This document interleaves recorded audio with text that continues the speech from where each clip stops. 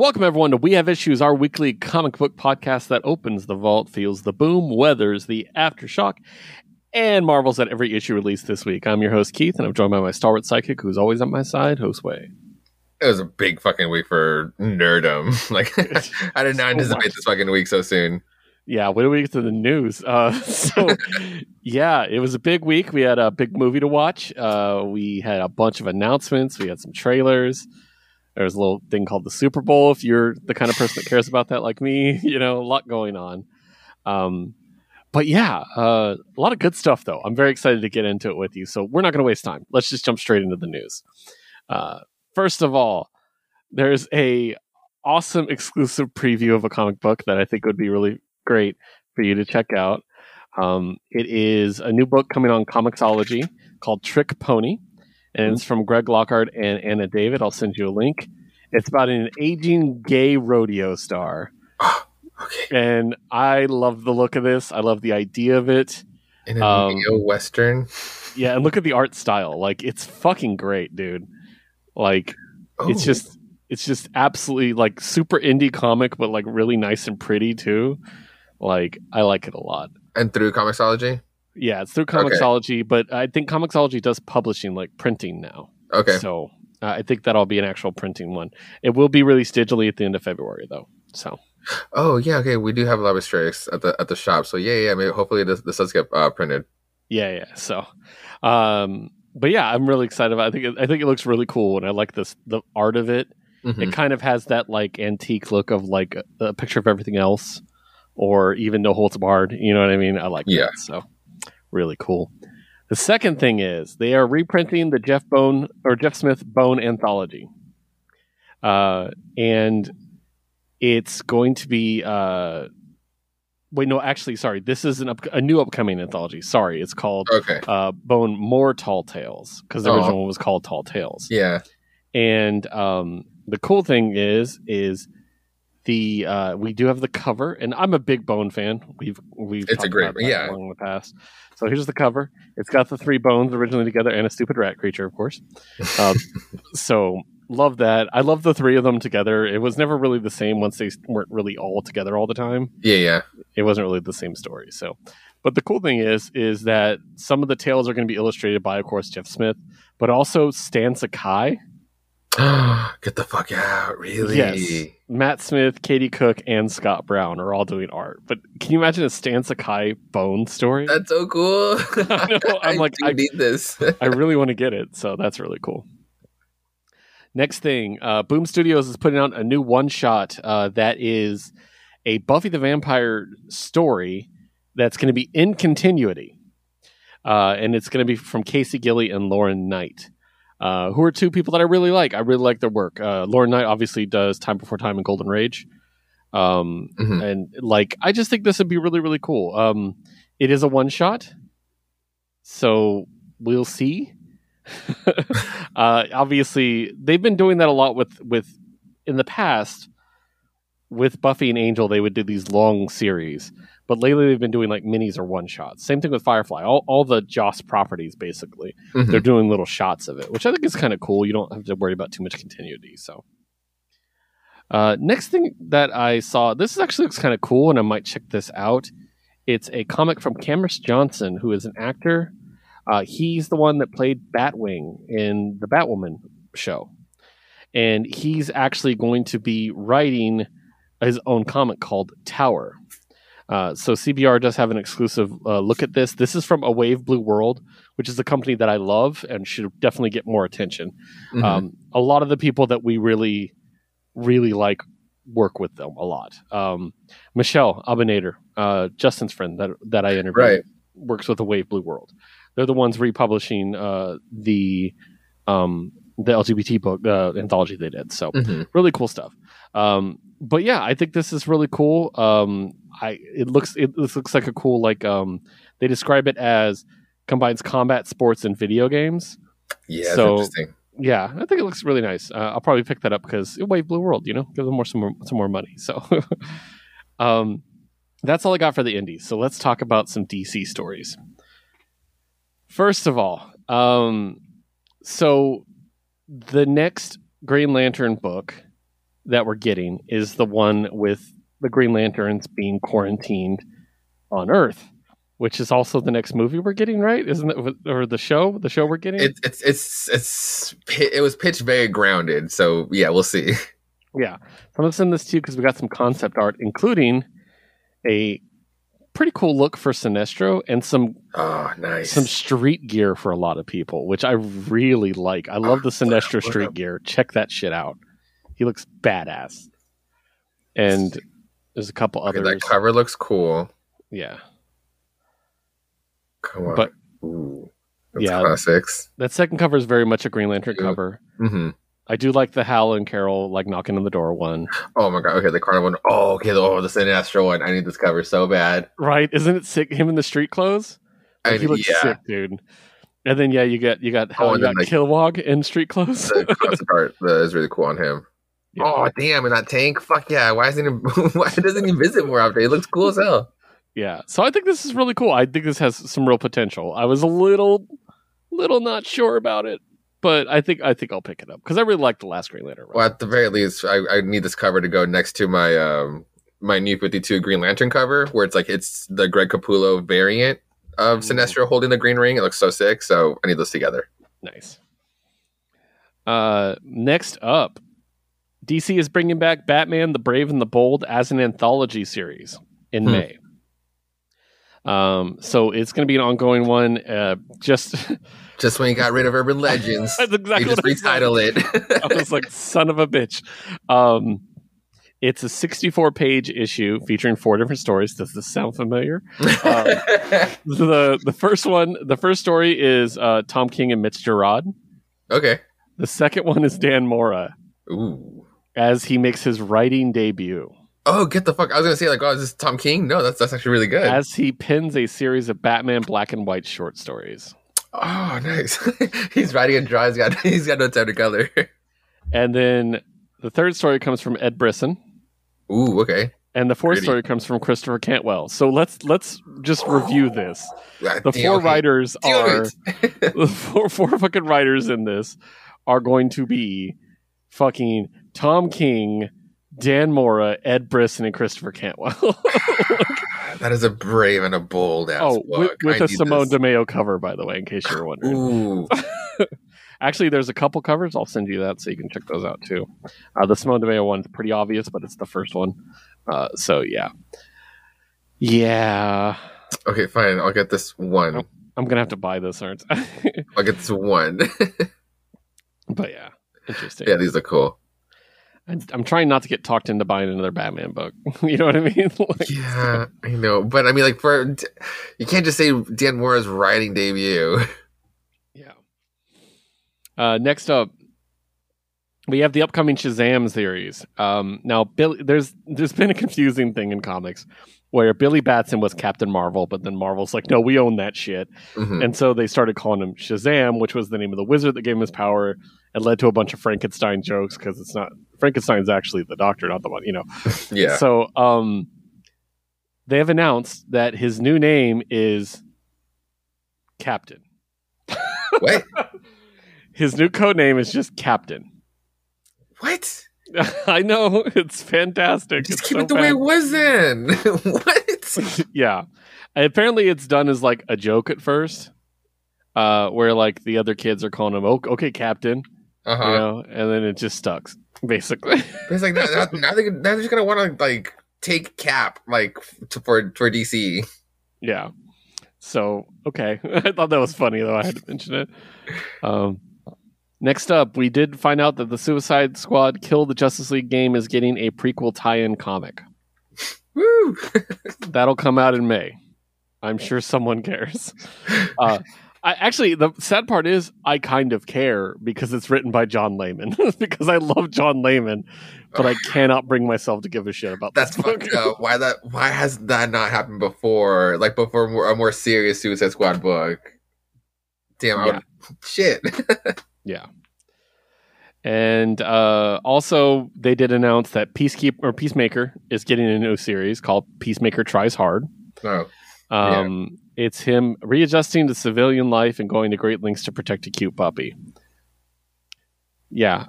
So it's a Black Label 6-issue mini. I mean, I did see like people were excited that it's like gonna be written by Kyle Starks, which is like yes, exactly. It's written by fucking Kyle Starks. So I like Kyle Starks. He did 6 Sidekicks of Trigger Keaton, which is a book I did not think I would love, and I fucking loved. He also did I Hate This Place, which I really enjoyed. And the art's by Steve Pugh, who did Animal Man. Okay. Okay. Yeah, and I'm like annoyed. I don't want to buy this book. I don't like Peacemaker, but whatever. The last DC stuff I have is related to a certain district of the DC universe we're going to talk about a little bit later, which is the White Knight universe. Ooh. I sent this to you earlier this week when I first saw it, but Batman White Knight's story continues with 2 new series. Mm-hmm. One starring the Joker / Jack Napier's children. Yep. And a World's Finest title with Superman. Yes. Now, even though it is the Sean Murphy universe, it's not going to be Sean Murphy writing it. No, but it's still people we have that have been at the helm before. Yeah, so he's gonna consult on the story, but the writers of the Generation Joker one are Katana Collins and Clay McCormick. Katana being his wife, and who did the Harley Quinn book. Yeah. And the art is by Mirka Andolfo. Yeah, and I swear to God, if you could get me to buy a book, that's how to do it. Like, and does it give you the description on your side? Because it does give you a little inside scoop on the back of this issue. I didn't look at it. Okay. So I didn't look at any like summary or anything like that. So along with that, we did get a look at, and I'm trying to figure out if this was in the issue you're going to talk about later today. No, this is, wait. What issue of Beyond the White Knight do you have? 7. This week? Okay. Oh, sorry, 8. Oh, okay. That's why I was confused. I'm like, this isn't 8. Okay, we're going to talk about that later then. So we're good. I had that as news, but I thought it was because it was the next issue, not this one. So cool. All right. Well, that's all the DC I got. Well, let's launch over to Marvel. Okay. Oh, wait. I had one more shout out. Yeah. Since we're kind of halfway talking about like solicits, and one that's like that deserves to be called a shout out. Also, just for FOCs for our listeners, for May, because I'm gonna talk about two May books. If you don't shout out this other one, Power Girl gets her one shot. At least DC gives her one shot, and who's been carrying Power Girl, but creative team of Leah Williams and Marguerite Savage are going to be taking on that helm still. So that's awesome. Like, great for the writers, great for the character. DC, like, these are the right moves. Yeah. You had another one? You said 2, right? Oh yeah, but it'll be for Marvel. Okay. It's also a May solicit, but for Marvel. Gotcha. All right, and then first up, we love a good variant series from Marvel. They always do a really good job, and the new one is X-Men, Thor, and She-Hulk becoming Spider-Verse heroes in this new variant cover series. X-Men, Thor, and She-Hulk specifically. And when you see Spider-Verse Storm, it's like the title. It's like, yeah, the header. There's a bunch of them, so you can go through them. There's a Captain Marvel one, which I really like. The Moon Knight one, where the fucking cape is a web. Like, it's so okay, the Moon Knight one is awesome. Scarlet Witch, Ghost Rider, Scarlet Witch is great. Okay, the couples are cool because the Rogue looks like the latest one, the gay man one. Yeah. It has like the same yellow. Storm is awesome. One, it's sick. Oh, Bloodline. That's what I'm saying. That should be your costume. Spider-Man would be the greatest Marvel assassin, and Bloodline, it just might take that rank if this actually becomes canon. That one is Sharon Carter. Oh, Sharon Carter, cool. But this fucking, oh my god, the Human Torch one. The Human Torch one is sick. That's Giuseppe Camuncoli. This web of flame. Oh shit, that'd be cool. Groot and Rocket is a fun one. Red Goblin. So that's She-Hulk, and She-Hulk, which is great. It's a Jen Bartel She-Hulk cover. Okay, which is great. Colossus looks awesome just because he does look like one of those like futuristic, like off Spider-Verse ones. Yep, exactly. And Hellcat, yeah, I can't wait for the Hellcat series. So, Thor, that's it. Thor's so good. And the Hellcat one, that's David Baldeon, by the way. Oh, cool. Oh, it is. The Thor looks goofy as hell. Yeah. And then there's the Beyonder, which is just God, amazing. no. And then a Deadpool Spider-Verse by Peach Momoko. Holy crap, Cool. that's some levels of Inception. Cool. Oh, and then the Doctor Strange. Doctor Strange. I love the different webbing, like of the different magic styles. That's cool. So yeah, that's a cool series. I'm probably going to. That's not fair because I know that. Remember the Alex Ross Timeless ones? He's bringing it back, but for the villain side, and there's a lot of great ones. Nice. The only other Marvel comic news I have is that we are going to be getting introduced to a new villain for She-Hulk in the comics. I'm listening to this here right now. Nice. Because I think you'll like this. His name is Scoundrel. And he's slated to crash into her life as her latest arch enemy. But that cover, they're awfully cozy. I know. I like the covers where they're cozy, where she's cozy with Jack instead. Yeah. And then if you look at the scene, he looks like awfully flirtatious. It doesn't have the lettering in. Yeah, but no, like when he's like hugging her and stuff. I'm kind of excited about this. So, yeah, it's really great. So, yeah, we will see what happens with Jack of Hearts. Hopefully, everything will be okay. So. Everything will be okay. Everything will be okay. Everything will be okay. So we're gonna start talking about movies. I have a little bit of movie news I wanted to go over before we. Wait, are we still talking about? Are we talking about comics? Do the solicit, okay. Yeah. Did you ever talk about an upcoming little book called Daredevil and Echo? No. That'll be drawn art by Phil Noto. Oh. And this will not be one of those like flashback arcs like the Gambit or the Storm ones. There'll be another Storm one that is like a throwback one. This will be very much in canon. Something about the Demo Goblin, so they're teaming up. So reunited last with Echo, herself fresh from a brief time as a host from the Phoenix Force, so pretty recent, current times. So now they're telling us that she doesn't have the Phoenix Force already. Like, that spoils all of it. Spoiler for that one. That doesn't matter. Whatever the fuck. But I didn't reveal the writers. The writers. Bringing him more into the centerfold of the MU canon, written by Taboo and B. Earl. Fuck yeah. Yeah, dude.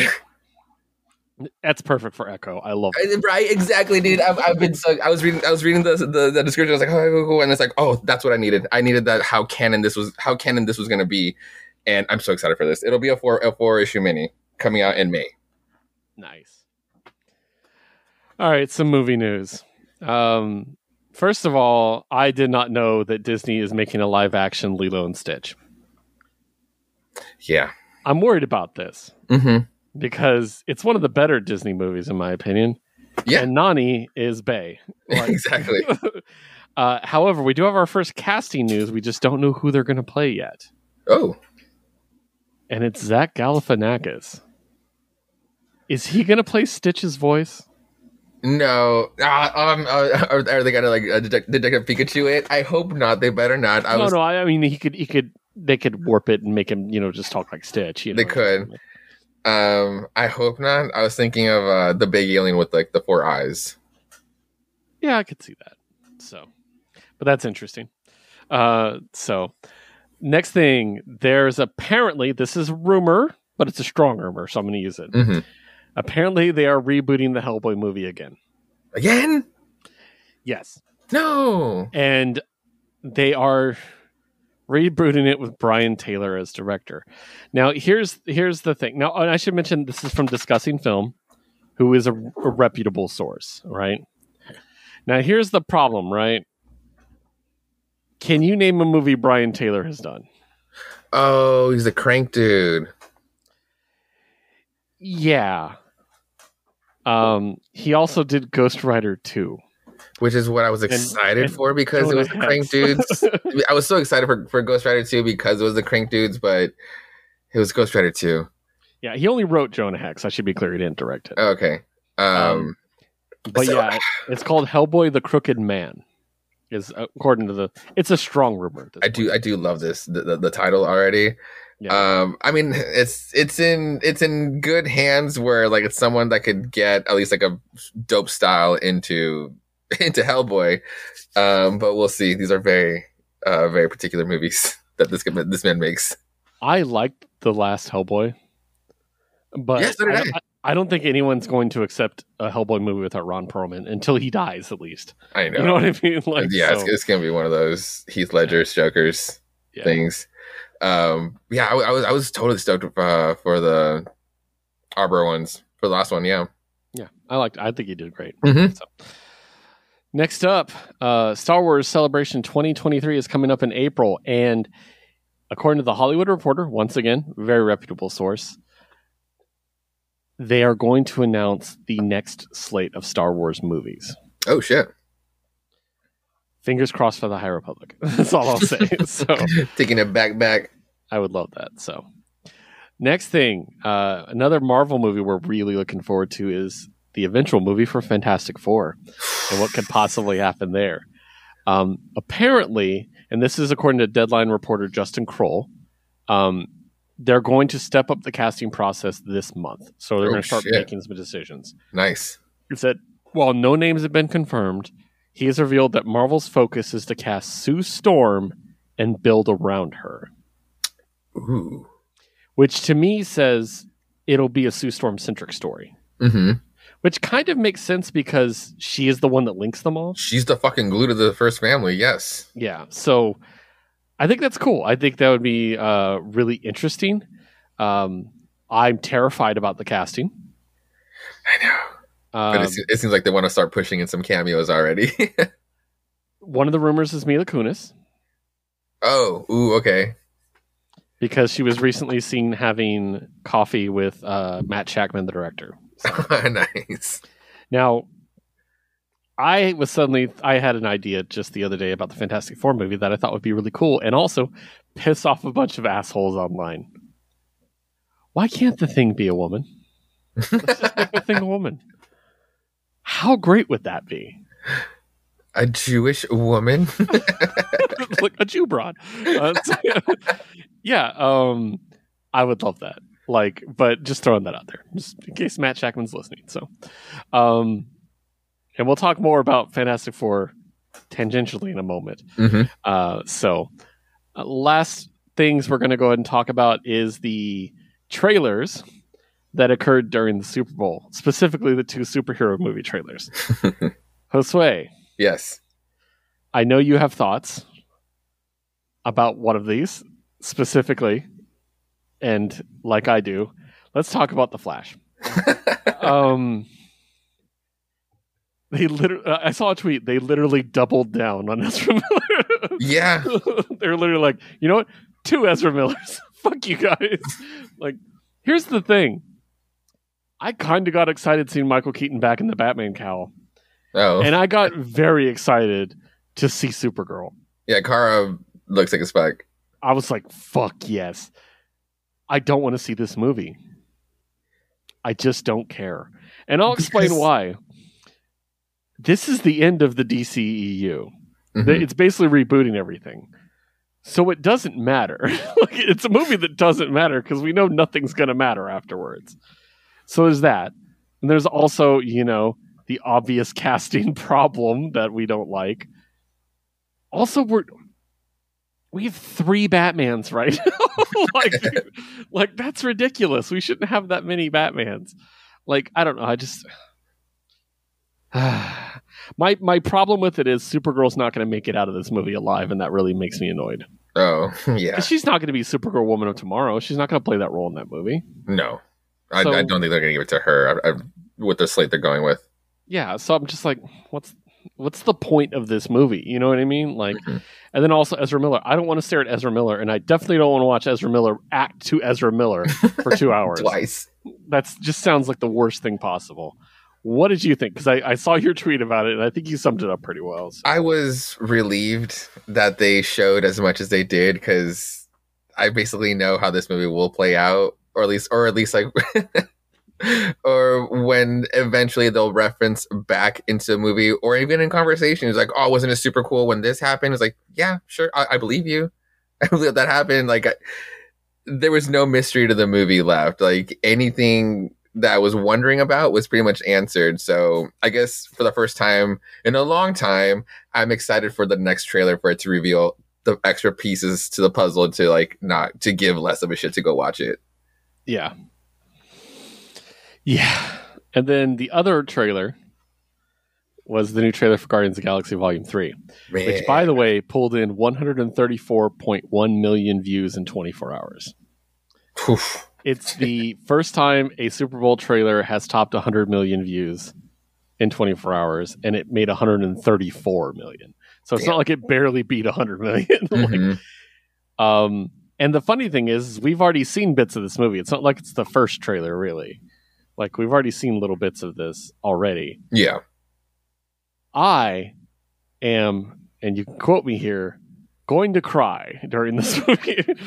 I cried during both Guardians, so this one's going to kill me. We have theories. I'm not going to theory craft on this show because I don't want to potentially spoil anything, because I'm usually pretty good at analyzing plot and figuring out where things are going. Someone's going to die. And that's sad. Yeah. Yeah, but it looks great. We got to see Adam Warlock in action. Cool. That flying sequence looks weird. Yeah. Yeah, it looked really good. All the action looked really good. We got to see Kraglin, which was really cool. I like Kraglin. I think he's funny. Yeah, I think it's going to be interesting. Mm-hmm.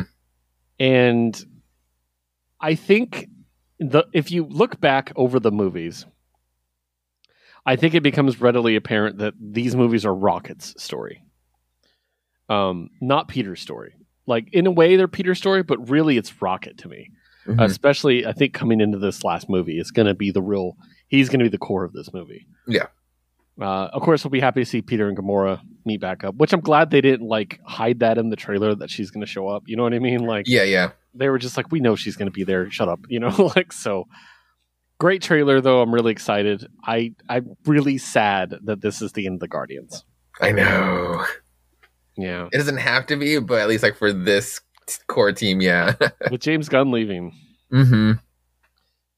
I mean, Taika. I mean, who else would I even trust? You know what I mean? I know. I don't know. I would actually like a different spin. I was not necessarily recreating another James Gunn-esque. If they're continuing with it, it's a different director with their own style or flavor to put in with to throw in the Guardians. Yeah, fuck yeah, have fun with it. Yeah, but great trailer. Really enjoyed it. I'm very excited. Mm-hmm. Which brings us to the last thing we're going to talk about before we start talking about comics, which is Josue and me both watched Ant-Man and the Wasp: Quantumania already. I really enjoyed it. So I would like to point out real quick that the critics gave it a 48 on Rotten Tomatoes, but the audience gave it an 84. Okay, yeah. So it's much better. Closer to a proper score. I think we're going to say spoiler free because it's opening weekend. Okay. As much as we can. I told Liz that if you sandpapered off the name Marvel and released this movie, the critic score would go up 15%. Because I think the critics just hate the MCU right now. That's just the way it is. There's no way every movie since Endgame has been bad. You know what I mean? No, yeah, but everybody expects the next movie to be Endgame, which is, no. This movie is the second lowest rated Marvel movie. The only one below it is Eternals. What? That makes no fucking sense. So Quantumania and Eternals apparently is worse than Thor, and Thor: The Dark World, and Incredible Hulk, and Black Widow. That's so dumb. I think it's also people just still writing on the fact that it's been really easy to hate on, to critically hate on or bomb the Ant-Man movies. This one was awesome. I really enjoyed it. The action was cool. Mm-hmm. My full review was, it was really fun. It was very funny. It was very weird. Mm-hmm. And that's why I loved it. Yes. Now, was the story rock solid? No. I had several instances where I was like, little things I'd change, and that would make a big difference. Mm-hmm. And I funny enough, if Case listens to this, hi Case, I think this could have used another pass. So I think there's little tiny things that could have been, it's such a little fix that would have made it so much better. And I just feel like I felt the superhero formula a little bit, but only in the story. Yeah. Character arcs weren't quite as defined as I would like. Some of them didn't really have character arcs. Yeah, they really kind of branched off into like almost like 4 different plots for a second, like with the characters. Yeah. One person in particular I thought kind of phoned her performance in. It's Janet, unfortunately. She didn't seem really committed to portraying the drama of the role to me. Mm-hmm. She kind of just stared off into the middle distance when she talked. I was like, okay. I will say that I'm excited for the future of Cassie. I love Cassie Lang. Yes. I thought she did a great job. I know there was controversy over her being recasted, but I'd like to point out that character was already recast once and no one had a problem the first time. Yes. So, like, I don't know. But the 2 highlights, I mean, let's just talk about my big head boy, MODOK. Every time he was on the screen, I started laughing. Me too, dude. It was the best. It was so good. I couldn't handle it. I was literally like, it's fucking MODOK. Like, I was literally like, I'm in a theater in 2023 watching a live action movie with MODOK in it. What a world we live in. I love it so much. And then the performance, again, I won't get into too much, but just fucking perfect. The scene with Cassie and MODOK near the end, again, try not to get spoiler. One of the funniest things I've seen in a Marvel movie in a long time. Yeah. That was great. And then we have to talk about Jonathan Majors. Oh my god, fuck yeah. We do. A revelation. I told Liz, Kang is already a better developed character than Thanos. I like Thanos. I thought Thanos was great. Yeah, Thanos was awesome. But it took till like the second half of Infinity War to give a shit about Thanos. And I already give a shit about all the kings. Like, you know, I mean, like he wasn't menacing, but it was like the fact that there was like an eeriness to the king and Loki. There's obviously something super freaking weird, but eerie because he didn't pull off like any major stunts. But this one, fucking A. Now we do know at least the stretch of his power scale. He spoke with so much calmness. Mm-hmm. He was very assured of himself, and he almost, it's almost like he pitied everybody around him. He conveyed that so well because he knows he's better than everybody. You know and in a different way where we've been used to, at least like the first era of the MCU from Loki, very sure of himself, but it's like he's meticulously choosing his words so that you're doubting if you're trusting him or not. This guy's like straight up just, yeah, no, it's different. Yeah. And again, I don't want to spoil, but there's some really great. I will also say this is by far my favorite Hank Pym of the Ant-Man movies. Dude, I was the only one cackling and I'm sure you know it was a specific joke that he says that I was the only one in the room dying, and he was fantastic. Liz is a notorious Hank Pym hater. She hates the character in general. I get it. I understand. Yeah, I understand. And she was laughing. She's like, "That's the most I've ever liked Hank Pym." I'm like, yeah. Sick, good. She didn't like the movie as a whole. We won't get into that. Mm-hmm. Liz is a harsh critic, but we know that. Oh yeah, we know that. We know this. And then I will say, okay, so I teased we're going to talk a little bit more about Fantastic Four later. And this is where I kind of wish that like speculation websites would calm the fuck down and don't get our expectations up. Because there was the report that William Jackson Harper was cast in a mystery role. Oh, yeah. And all of a sudden, everybody's like, he's Professor X. He's Reed Richards. Spoiler alert, he's neither of those characters. Nope. And he's great in this movie. Yes. But now I just want more. This actor obviously offers so much more than just this role. Yeah, me too. I get you. I think he definitely deserves to do more, and hopefully we'll see him again. Yeah. We'll see. I also want to give a shout out to Kitty O'Brien, who played the badass chick. I always forget her name. Jintora. Oh, the warrior? Fuck yeah. Yeah, she was great. She was really cool too. So, yeah, good movie. Now, I'm gonna because I know I saw your tweet about this, and again, we don't want to spoil, but I'm gonna make a guess at something. Your new favorite joke in the MCU, was it the holes joke? No. Oh, okay. Liz thought it was that. We were trying to vet.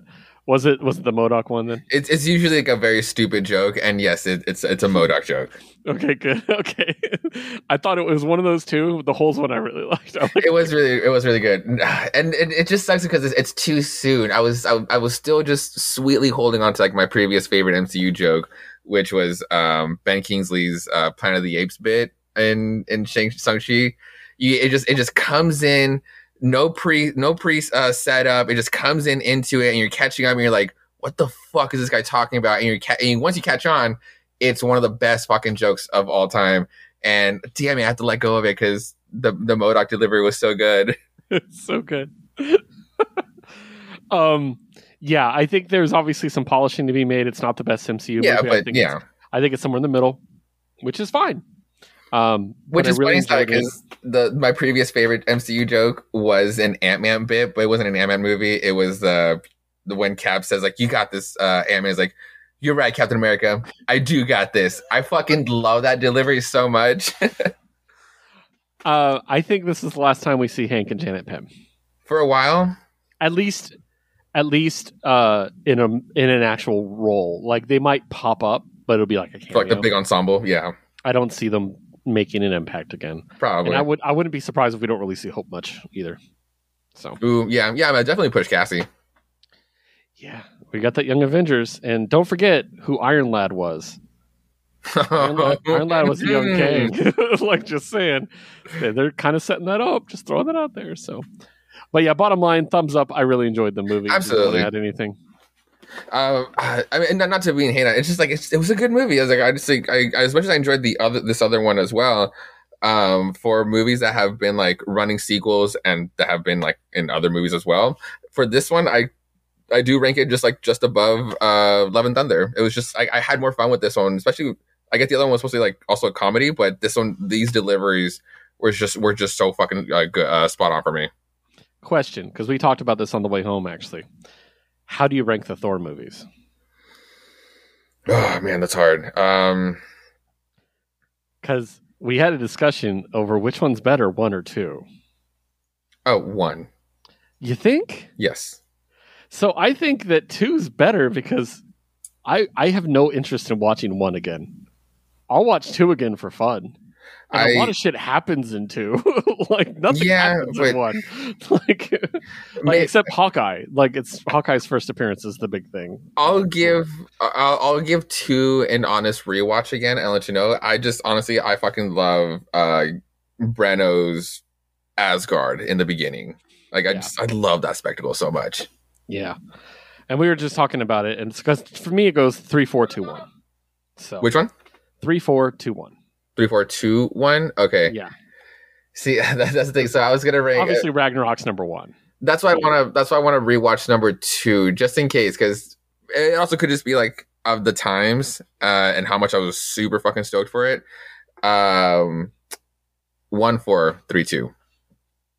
Wow, 1. Yeah, I think you're the only person I know that thinks 1 is the best one. That's as much as I do enjoy them, and then I mean my thoughts for 3. I'll forever just be bitter for it.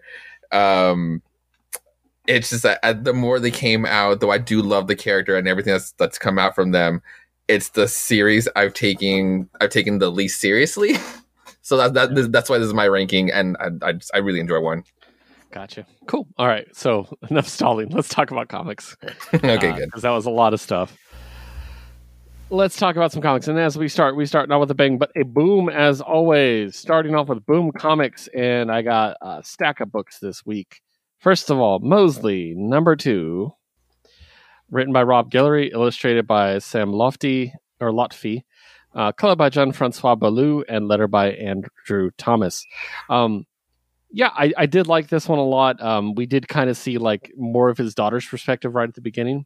Mm-hmm. And then we just see him go on a rampage. And I love the idea because it's depressingly like realistic. Humans that don't want to be free. You know what I mean? Like, I'm like, right. God, that's just us, isn't it? Like as a society, like, really cool. I really enjoyed it. I like the little touches. Like the nanny bots at the end. I thought that was a really kind of cool, interesting touch of like how humanity is changing. You know what I mean? And relying on technology too much. I thought that was kind of cool. But yeah, good second issue. What'd you think? Yeah, no, I also enjoyed it. It's just it still kept me. It didn't move me from my spot. Not necessarily of whether I like this book or not. I do. It's on like, where am I supposed to look, on who am I supposed to root for? It's just like, I still very much follow the daughter, but I want to know what her goal is, because like, I mean, everybody is like already like just brained out on their texts. But obviously, this is like the bad message. But it's like, I'm not going to follow Mosley just because he's just bitter against like the world. Right. So I need to know more about like where the daughter's heading with this, because like she does have a good head on her shoulders and a good idea here. And now we enter the cliffhanger, and oh my god, she's gorgeous. Yeah, right? Hell yeah. I had the same thought. Nice. Next up, Grimm number 8. Written by Stephanie Phillips, illustrated by Flaviano, colored by Rico Renzi, and lettered by Tom Napolitano. Kind of setting up the new normal. In the past few issues, we've basically been told, hey, people can't die anymore. That's basically been the point of the last 2 issues. Mm-hmm. Now we're dealing with like, how's that affecting the afterlife? How's that affecting the Reapers? And I thought that was really cool. I like because I got the scythe like line. I thought that was great. The art, obviously, in this one's really good. I love everything with the 3 oracles, the 3, the sisters. Fates? Yes. I love the way they're drawn and everything like that. I thought that's really cool. Mm-hmm. And yeah, I'm kind of curious to see where this is going to go, and how does her mother play into this? And we're building something here, and I really like what we're building. So, what do you think?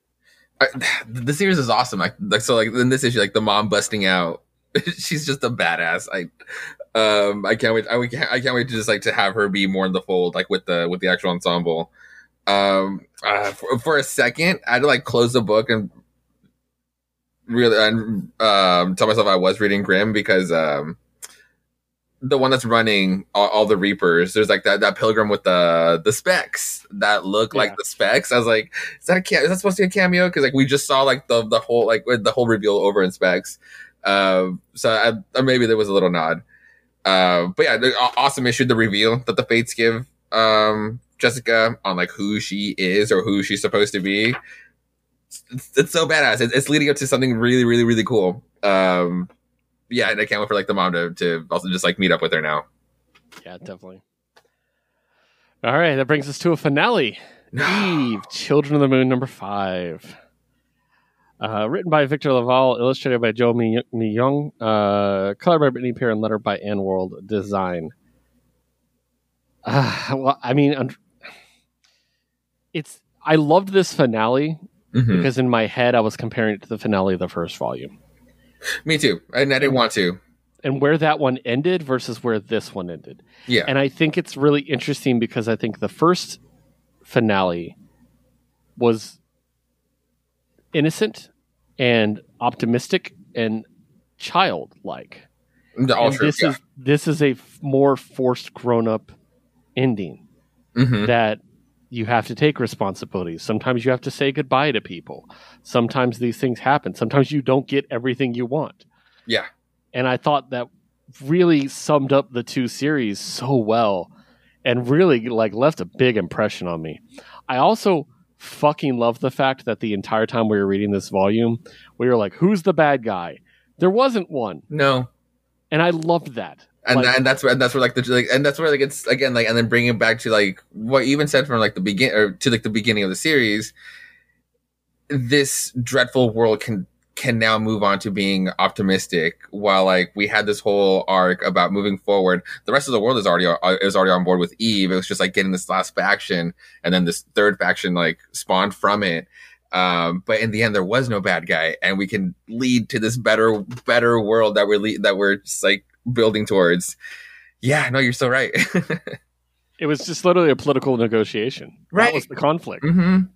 And that's crazy considering we have like robots that can take over bodies and a killer teddy bear and all this. There's so many combustible elements, and it came down to let's just work together. Okay. Like I'm like, oh fuck. Like it was so good. It got me out of nowhere. So what a great book. I loved it. I kind of wish they'd thrown in another song, but I think that might have been cliche. A little bit. And even I think I didn't want to take away from from the first one. Like that first one, like I fondly recall and like just crying so hard on like that song and like thinking of like the time and place for myself and like on that song, which is like so would this was like aptly put. So but in this case, like this last shot was just like so beautiful. So it's like again like optimistic in its own way because it's just such a pretty last shot. And there was like in the first volume, the shadow that this older Eve showed up.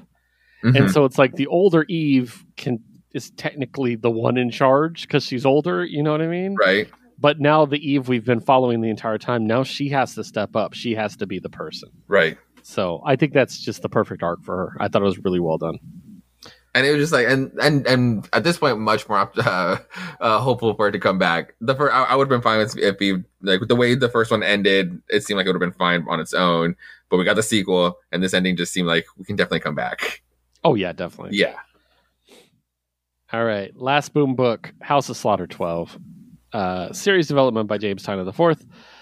Written by Tate Brumble, illustrated by Antonio Fuso, colored by Mikel Muerto, letter by Emerald Design, and designs and development by Werther Deladera. I mean, what can you say? We get to see the butcher shop. I love that. I'm really loving that we're building this counterpart to the House of Slaughter. Mm-hmm. And it's just really interesting. I love her look. Oh, yeah. She looks absolutely crazy. I love the flashbacks with them training and her, I think I love you, and it's like, oh honey, like wrong trait, you know what I mean? Like, yeah. And I'm wondering if that drove a wedge between them, or maybe he swings both ways. I don't know. We'll see. So it's like Holton one. But I thought it was really cool. Yeah, really, really interesting. And I like how these kids are actually characters. I was worried because a lot of times the House of Slaughter, except for in this world, I should say, except for the current girl in Something is Killing the Children. Or even in the first arc too, I think the boy. I think they were just kind of like expendable though. And like I never like the one who ended up taking responsibility. I definitely had a connection to, but the meat shield kid, you know what I mean? Even though he survived, I was like, I don't care about this kid. You know what I mean? These kids I actually care about. I think it's really interesting, and I think it's a statement to Jace and the character he is that makes me want to care about them, right? As he fathers all these children by himself in a forest. So really cool. I'm really enjoying it. What do you think? Being around Jace, I think Jace piecing together on like what's going on, what happened with Aaron is just it's really hitting. I think it's really hitting him, or like it's like right, he dreamt it, but I think he's just like like I said, just like leaning on like not believing that part. But yeah, having to focus on like rescuing these kids, and I like the spot he's in because he is such a badass, but this father figure, and now it's like the whole danger of like avoiding his house, and now they've caught up with him. That is interesting, and I do love his villain. Like she is very menacing, and like this they're like the hunters, and like and even like the hunters from like our House of Slaughter, like they're hella menacing. I like the way they showed up because like they're hunters in a different way. They seem more like Black Mask hunters. Yeah. And it's interesting you mentioned the Aaron thing. This is the first time Jace is like realizing his pet monsters are lying to him. Oh my god, that part was so funny to me. Like their blank stare and like nothing. It's just it's so funny. It's just interesting that this one and the previous one with Scarlet. We're starting to see these pet monsters are almost as much of a hindrance as they are a help. Yes. And I think that's really interesting. I wonder if that's going to play into the future of the world. So yeah. Just kind of an idea. So awesome. All right. Next up is Aftershock. And I got 2 Aftershock books. Fear of a Red Planet, number 3. I'm going to be very quick with this one because it's number 3. Written by Mark Sable. Art and colors by Andrea Olimperi. And a letter by Dave Sharp. It's the one where there is a murder on Mars and this chick is trying to solve it, but she's stuck on Mars and there's no one there and they basically have to work on it. It brings up the whole, I could just accuse somebody that no one likes and just get this over with and no one will be upset because no one likes him, even though I know he didn't do it. Or do I go for what actually happened? Do I look for the truth? So it's a really interesting kind of moral wrestle she has to do.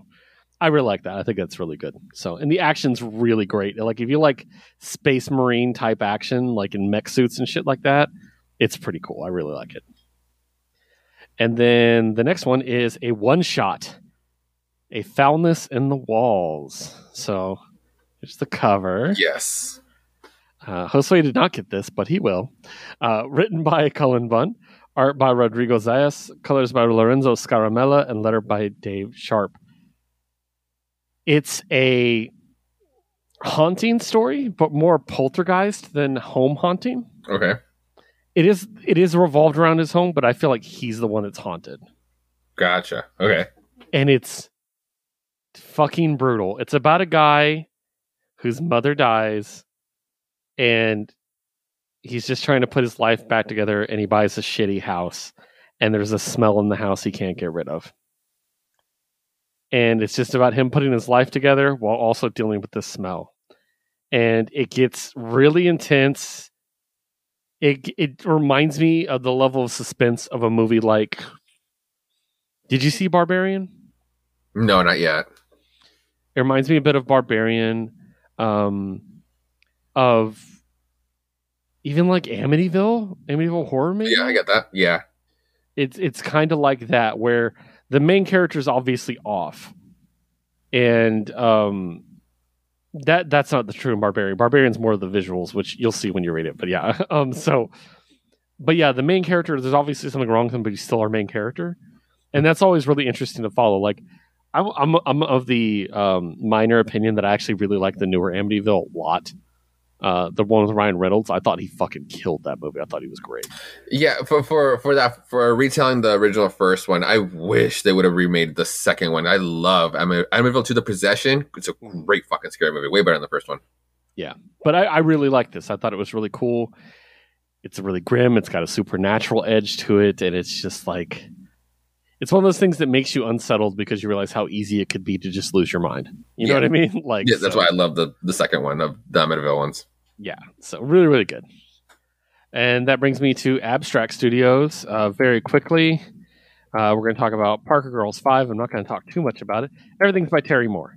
I will say I did do the Kickstarter for Terry Moore's After Dark book, which is a bunch of like saucy sketches. I cannot wait.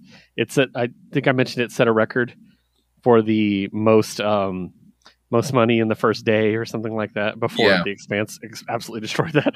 But yeah, they are investigating a murder that has been been stretched out over the rest of the series, and they go full on CSI on the boat, and it's a lot of fun to see them like try to figure out like, oh, they heard a slamming door, but these doors don't slam. What was the sound and things like that. It's really fun to watch that. So I like good detective work in fiction. So, but that's all I'm really going to talk about, and that one's pretty quick. So next up, Whatnot Publishing, which is really actually starting to get a groundswell.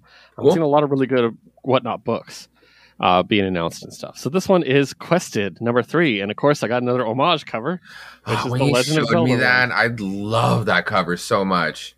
Yeah, a jinx to the past. Love it.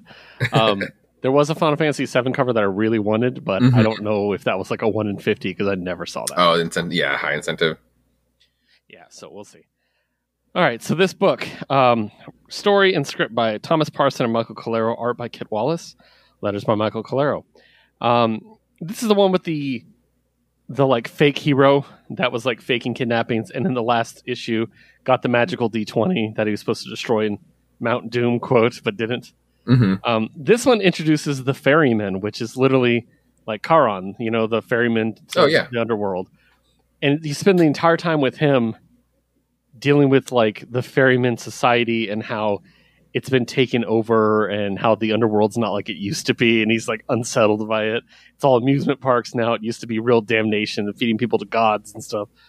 And it all sets this up. And then it reveals that the heroes basically approach him as like a random rube to make a deal with him in a diner. And he's just like staring at them angrily. And it's like, excellent. Like, I want to see where that's going to go. So Quested's a lot of fun. I'm really enjoying that book. Next up is a spoiler-free review, because it's not out yet, of By the Horns, Dark Earth, #7. Oh, nice. There's only one issue left after this one. I'm going to be spoiler free as I can. A lot happens in this issue. I will say this is definitely my first issue of this, or my favorite issue of this volume. Okay. It might be my favorite By the Horns issue, period. Ooh. I loved it. The action's fucking great. There's a lot of character moments, but the cool thing is there's no dialogue in the entire issue. But there's a ton of storytelling done by Evelyn the Eyeball's journal. Mm-hmm. So literally there's just entries into her journal as she's talking about the nature of friendship and stuff. Gotcha. She's not even talking about what's happening. She's just talking about like the friends she's made and how her horrible life was when the wizard kept her on the island and wouldn't let her go, and how it was just is really good and it's really emotional. Mm-hmm. And like it's like high level emotion good shit. I really enjoyed it. And it sets up a finale that I'm worried. No. I'm worried we're gonna lose somebody. And yeah, it's been really fucking good. I love this series.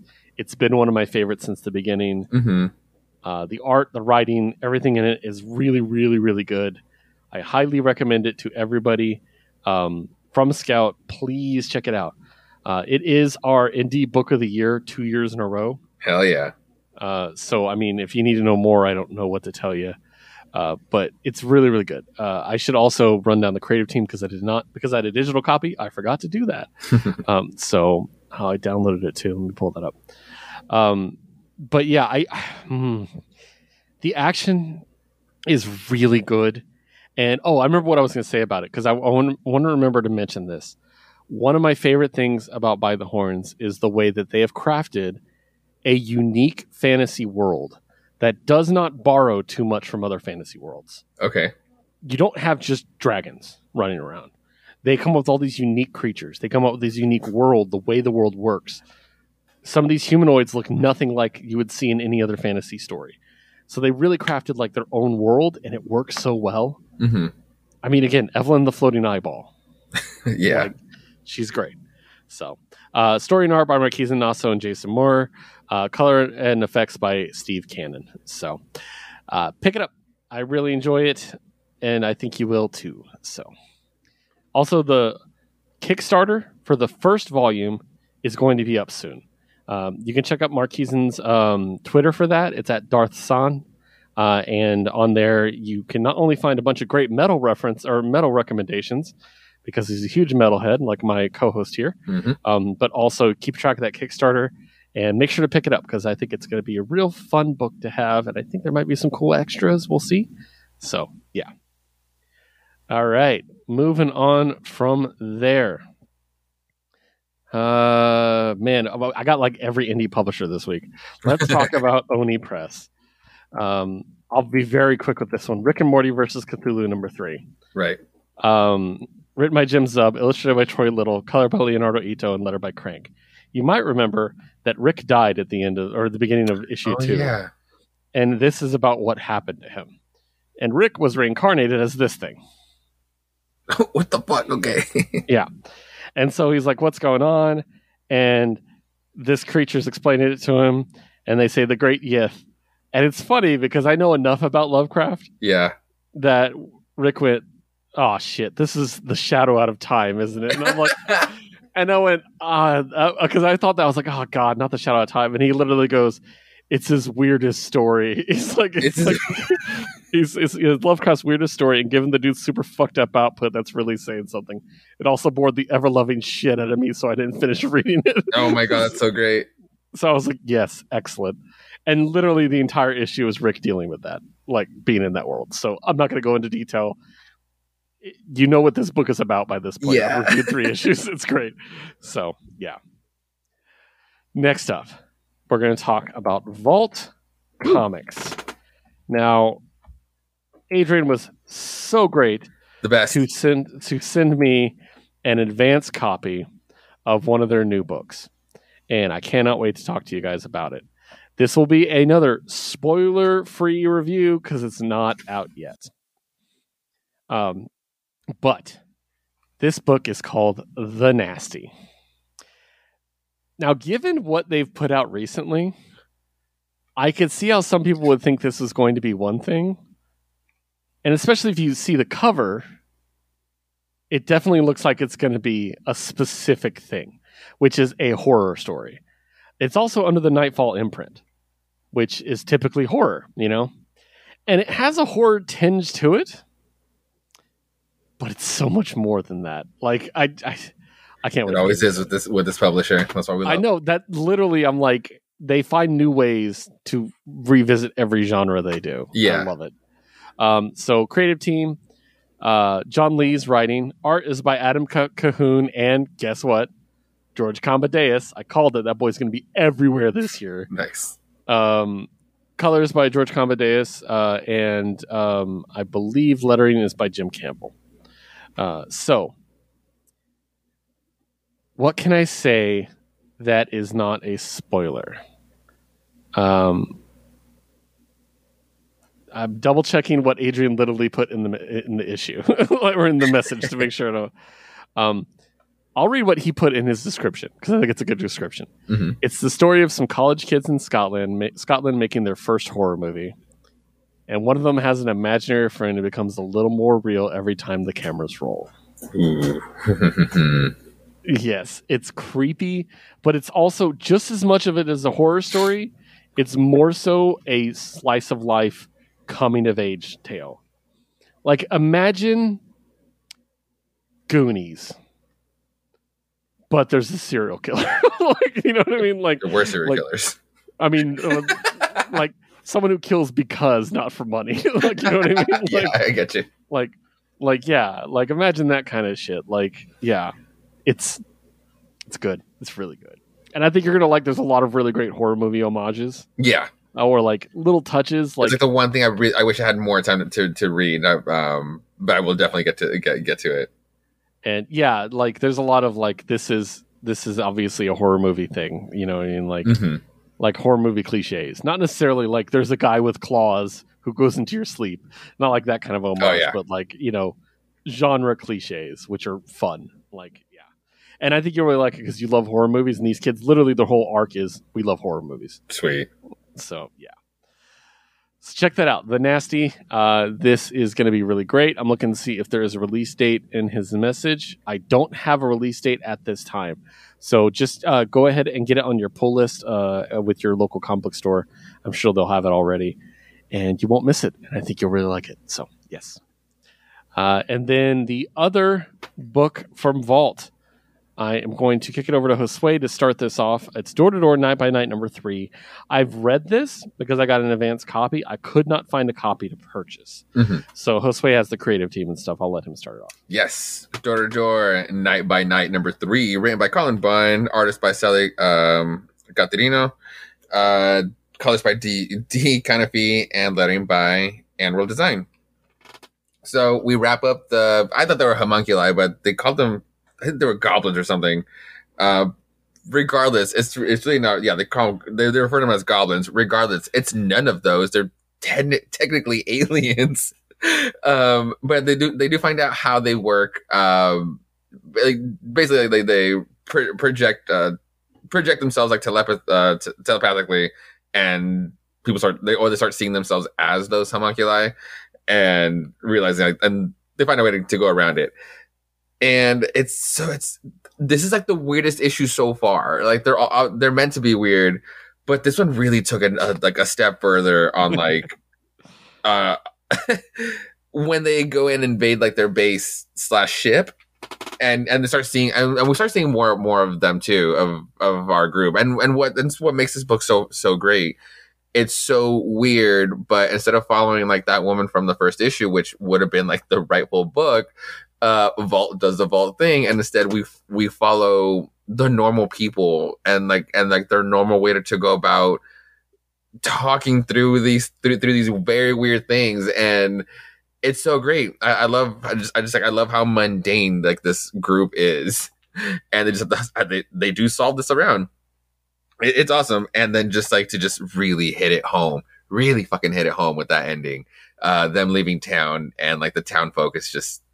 they're just it's a great eerie ending with the set of eyes, and it's like, yeah, the those aliens left, but damn it, they leave something behind. It was really good. Yep. Very good. It's really cool. I love the flashbacks, just the very brief flashbacks you get for each character. You get no dialogue, so you don't get like a full context of why. So it's like you judging them for it, like basically judging them for it, which is and it's just nothing but like bad shots of like their past, like I don't say like their sins, like because one was a priest, but really like them like it's like hitting rock bottom for like a lot of them. So it just sucks that you don't get the full context of like why these people are here now. Yeah, the priest specifically, because I was custom built to not like him. You know what I mean? Yes, like, and this one, the reveal for this one is kind of like, oh shit, like maybe with some help. Yep, I thought it was such a good way to make me actually kind of like him a little bit. Yeah. So yeah, really good stuff. It was good. I really enjoyed it. It's a great book. I should mention, because I forgot to mention, there is a cover for The Nasty by Sally Cantorino.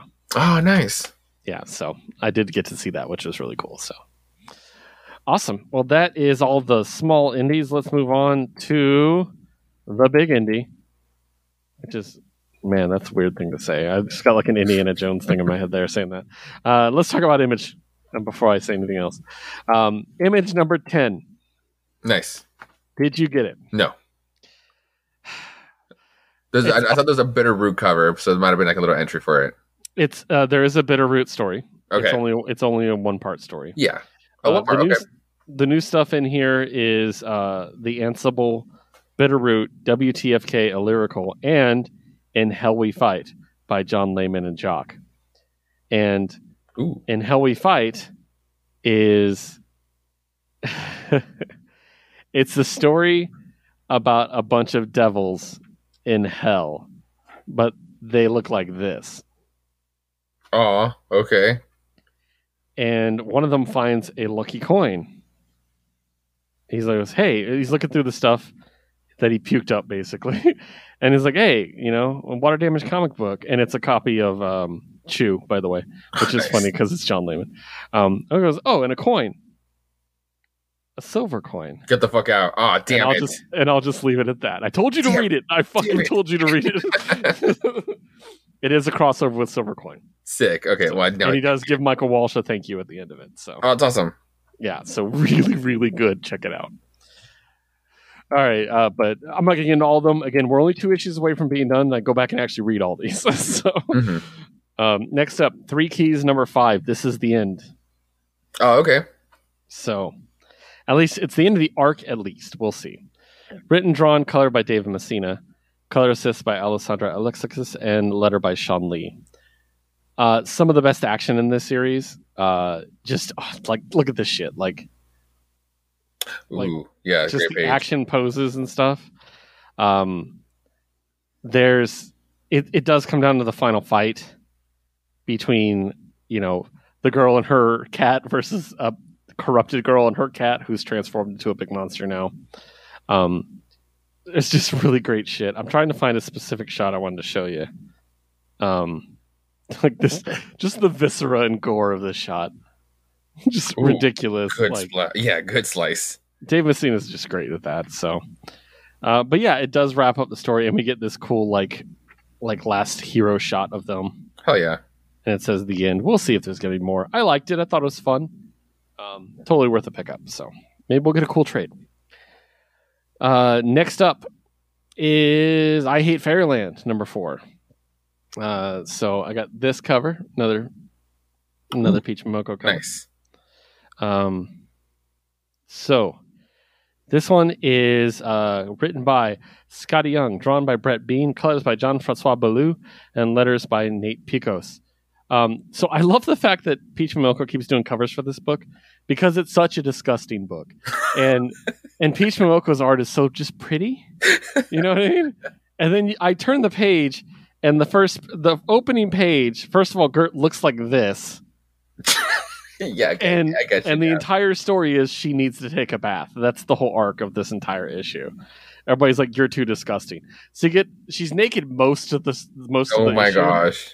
But it's censored, and she gets swallowed by a monster. Oh, also she smells so bad that when she jumps in the water, she kills all the fish.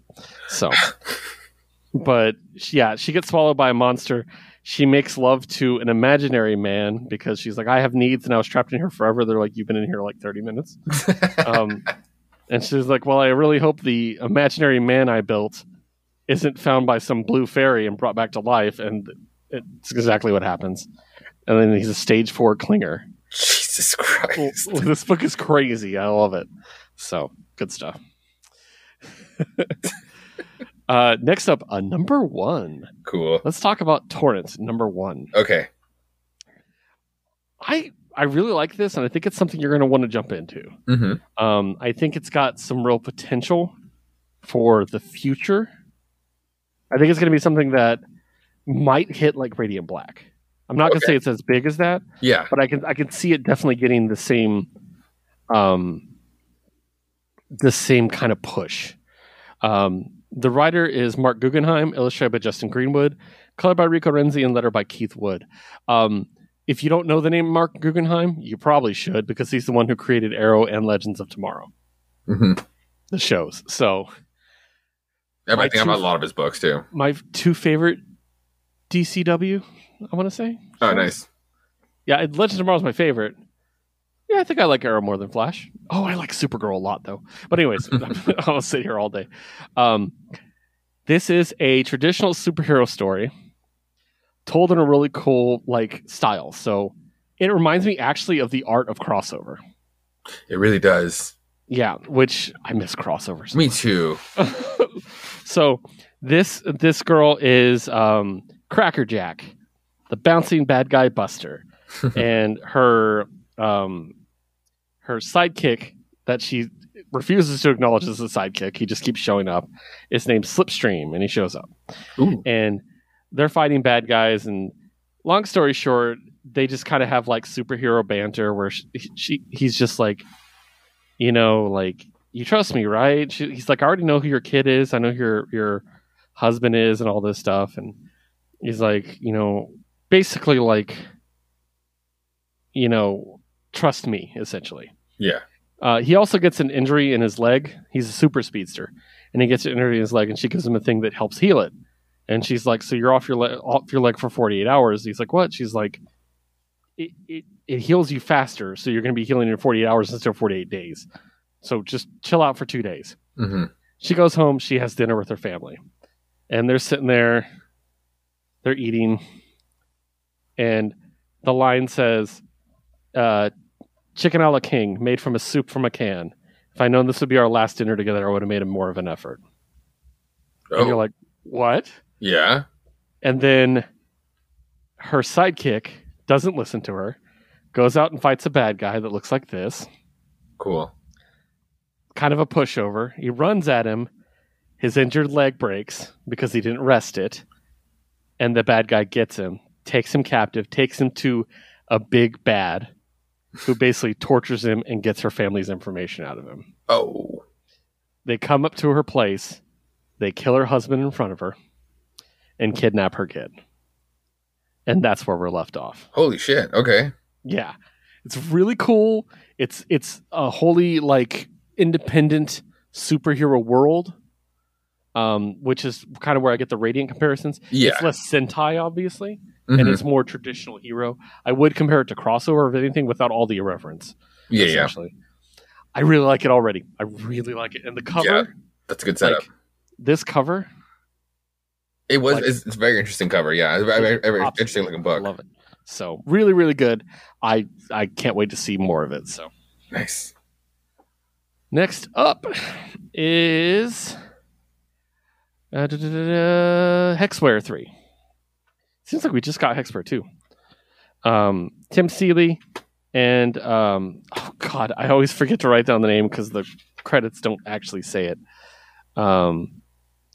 It's Scotto Lavina, but it doesn't have the full name.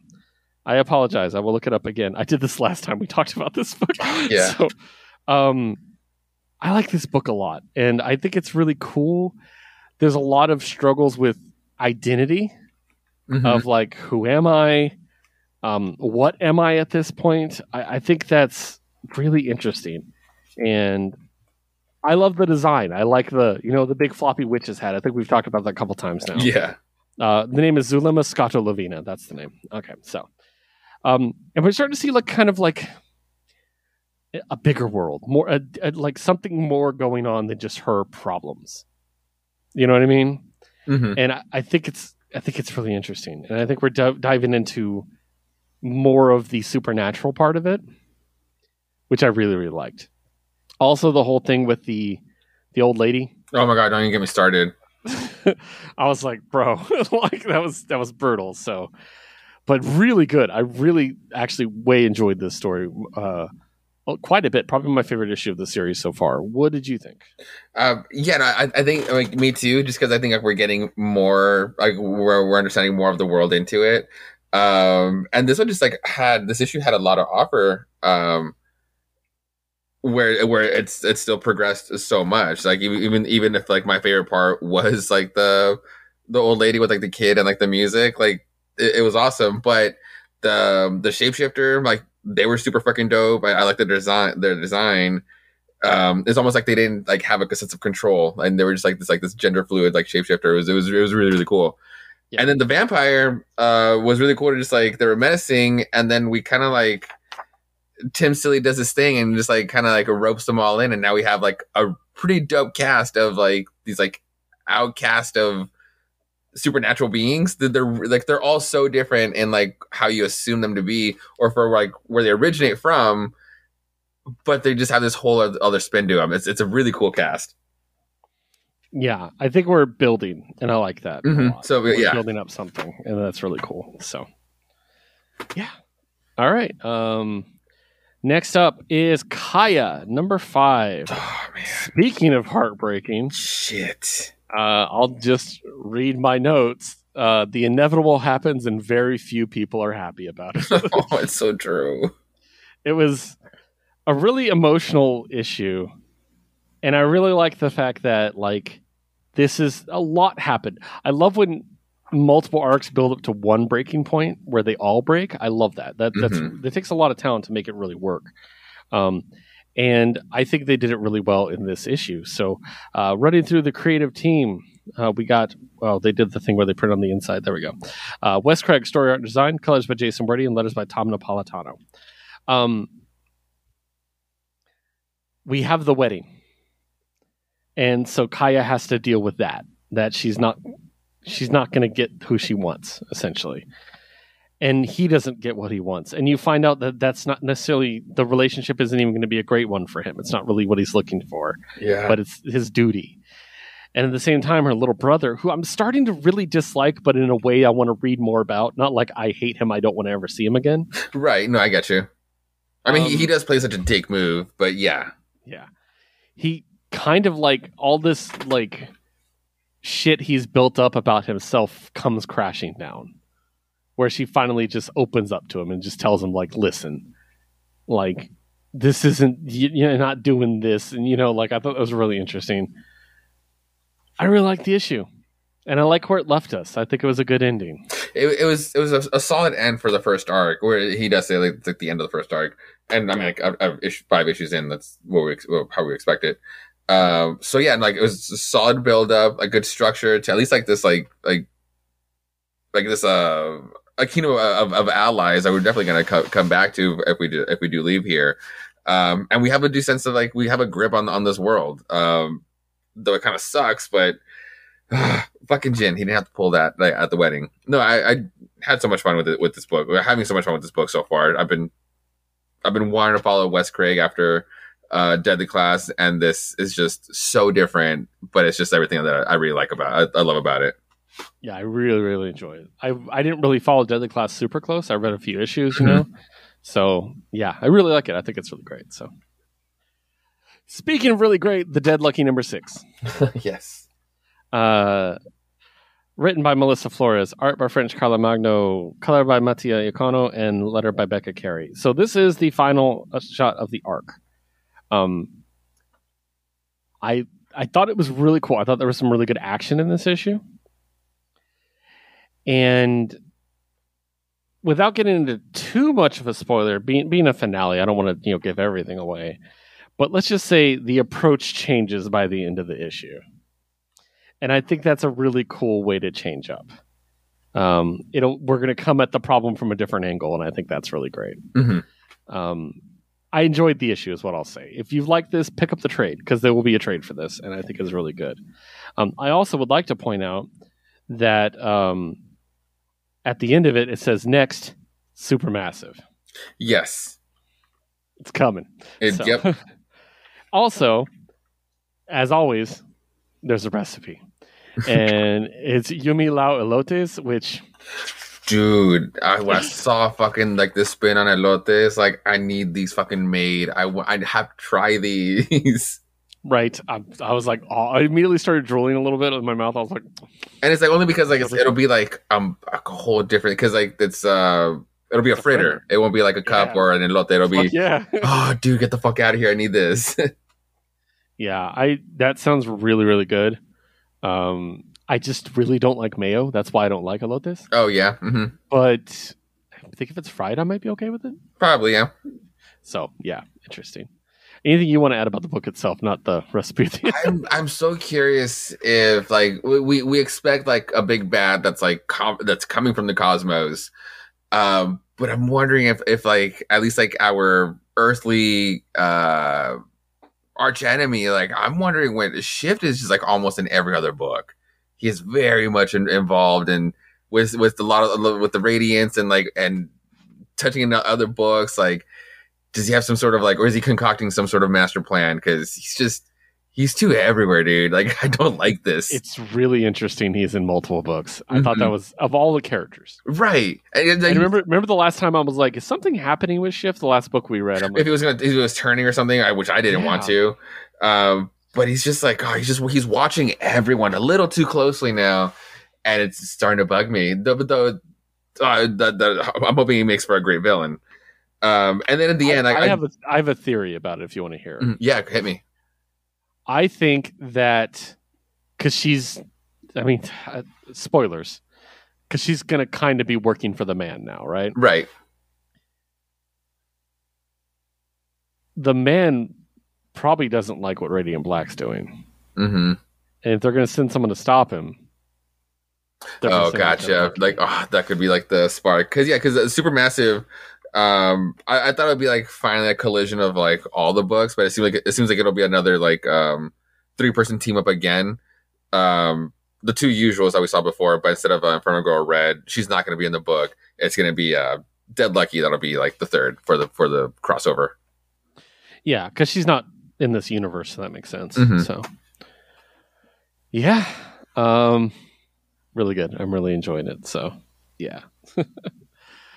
All right, that takes us to our next book, which is The Least We Can Do, number 6. Now, I was not able to find a physical copy of this. I went to 3 different shops, and I called the 4th. I could not find a copy of this. Damn. So I did what I do when I'm desperate, and I bought it on Kindle. So I have a digital copy in front of me. We will talk about it because I had to, because this is the end. Or is it? No, we'll get to that in a minute. Co-created by Yolanda Zanfardino, with her doing the writing and Elisa Romboli doing the art. Yeah, I love this. It's just, these two just have a line to my heart for some reason. Like, nice. It just gets to me every single time. You know what I mean? Like, they just know exactly how to get me. And I just, again, I loved it just as much as I've loved any of them. Like, I really enjoyed this. A sweet romantic moment. Like, I love how they're able to put romantic moments and have really cool moments like that, regardless of what genre they're writing in at the time. Like, they're really good at that. And I like the way they overcame the bad guy. I thought that was really cool. And let's talk about the wings. Oh, yes. Fucking sick. That looks so cool. Specifically this shot. I hope you can see it, because it's... Yeah, I'm there. Yeah. That shot of all the like shots reflecting off of her. She comes off like a magic card pose. Yes. She looks like a Planeswalker card. Yeah. Or one of the angels, yes. Yeah. I really, really liked it. It's just so good. Like, I love it. So what do you think? I want you to add in. Spoilers. Sam and Uriel finally make out, and it's the best. Yeah, of course. I mean, that's not barely a spoiler at this point. It was just in case. I love you turn the page, like, oh fuck yeah, get it, girls. Absolutely. I love it. It's like, and I was so happy that I'm so happy that it will be coming back. Their tweets being like the end of the first arc, which is all I needed to hear. Because usually their books are usually just like one-offs, and which are great. But damn it, this one does, for a world building book like this one, a genre book like this one, it does need sequels and volumes and arcs, and cannot just be contained by 6 issues. I loved it so much. Yeah, definitely. I really, really enjoyed it. Before we move on, I want to make sure I tell everybody out there, go on Kickstarter. Please back A Thing Called Truth Volume 2. Oh, yes. It's by the same 2 creators, Yolanda and Lisa. We're huge fans of theirs. There's 11 days left, and they're over 50%, but they need a push. Mm-hmm. And if I had the money, I would buy more. I would buy them all because I need to know how this story ends. It's my favorite story the 2 of them have put together. Oh, I love it. It's adorable, and I mean, I like all their stories. You know, it is, but it's the best one. But it's one that I also need a freaking ending to it as well. Yes, we can't not have an ending. Is what I will say. So yeah, please go back it. I think it's really, really great, and I think you'll really enjoy it. There is also some stretch goals, including a special epilogue short story. Ooh. And 2 lock stretch goals. So please, we need to not only fund this, I need the stretch goals because they don't tell us what they are, and I need to know what they are. So please do that once again at Kickstarter, A Thing Called Truth Volume 2. If you're saying Volume 2, where's Volume 1? Go find it. It was great. If you can find the trade, it was fucking great. So, all right. So enough commercials. We're moving on. I'm not getting paid for this. This is just me wanting the book. I promise. So, next up, we're going to wrap up Image with 2 monster books in our lives. What's the furthest place from here? Number 11. Let's start there. Jesus, no. Storytelling by Tyler Boss and Matthew Rosenberg. Lettering by Hassan Atsmani El Hal. And colors by Robin Titov. We get a reunion. Mm-hmm. A very welcome reunion. Also, I don't know what's wrong with me, but this was crazy hot for some reason. Yeah, it was. Honestly, it really was. I was like, oh, okay. I don't know why I'm feeling this, but okay. Like, if you've read the book, you guys know. I'm not going to tell you. But it's really cool. I like the lack of dialogue in a lot of this. I thought it was really cool because, you know, they're in a forest. They're stalking. You know what I mean? They're not really going to talk all that much. I thought that was really interesting. And yeah, the end and the whole new family, you know, this is the family that we need. I just really want to know what's going to happen.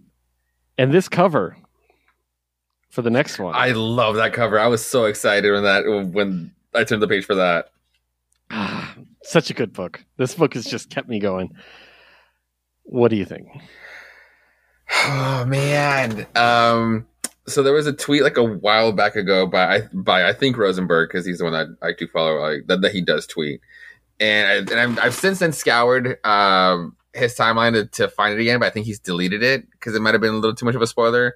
But he might have revealed like a number that's still coming down the ways on the longevity of the series. So I'm liking that we built such a big cast, that we followed such a big cast, broke them up, and then now take our time with each of them issue to issue to probably get to those numbers. I'm so excited to take our time, like going down that path like this. And in this case, it was just really cool how we just have this one character that's like speaking for us, or like we're following through this character because this family just have adopted this way of living, and they just give us nothing. Like I did like the scene where he's hunting, and it looks like just like a pack of chihuahuas. And then she springs up and like, grr, like, no. And be like, why? But it's just like ridiculous. Like, these chihuahuas look so cute. I love the series so much. It's so fucking weird. And yeah, with the ending like this, like slowly rounding them back up together, like we'll see. We'll freaking see. Whoever's left. Yeah, exactly. All right, and we're going to wrap up with 8 Billion Genies number 7. Shit. Written by Charles Soule, art design by Ryan Brown, colors by Ryan Brown and Kevin Nipstein, letters by Chris Crank. This book is fucking with my normal. Like, so much happens. Obviously, we have a massive time skip throughout this issue, the first 8 decades. And obviously, a lot of our characters are aged out. You know what I mean? Like, they're not going to live that long. That's just how it is. And Yep. we do see quite a few of them go. Some of them in peaceful ways. Some of them very much not so. We see the second generation come up in one case. I think Sunman's story. This is the first time Sunman's story was probably the most compelling part to me. Yeah. I didn't I thought it was, oh, that's fun, but I thought this issue with his parents, I thought that was interesting. Also, the fucking, I can't remember his damn name, but the ruler of Sunman's town, fuck that guy forever. Oh, yes. I love the way he got his. Can we talk about the fucking moon for a minute? Smoking a satellite. It's insane. It's got his little arms. Like, I watched Ant-Man and then read this comic within 3 hours. Oh, in that order? That's hilarious. Okay, good. MODOK? Yeah. I really enjoyed it, and I thought it was really good, and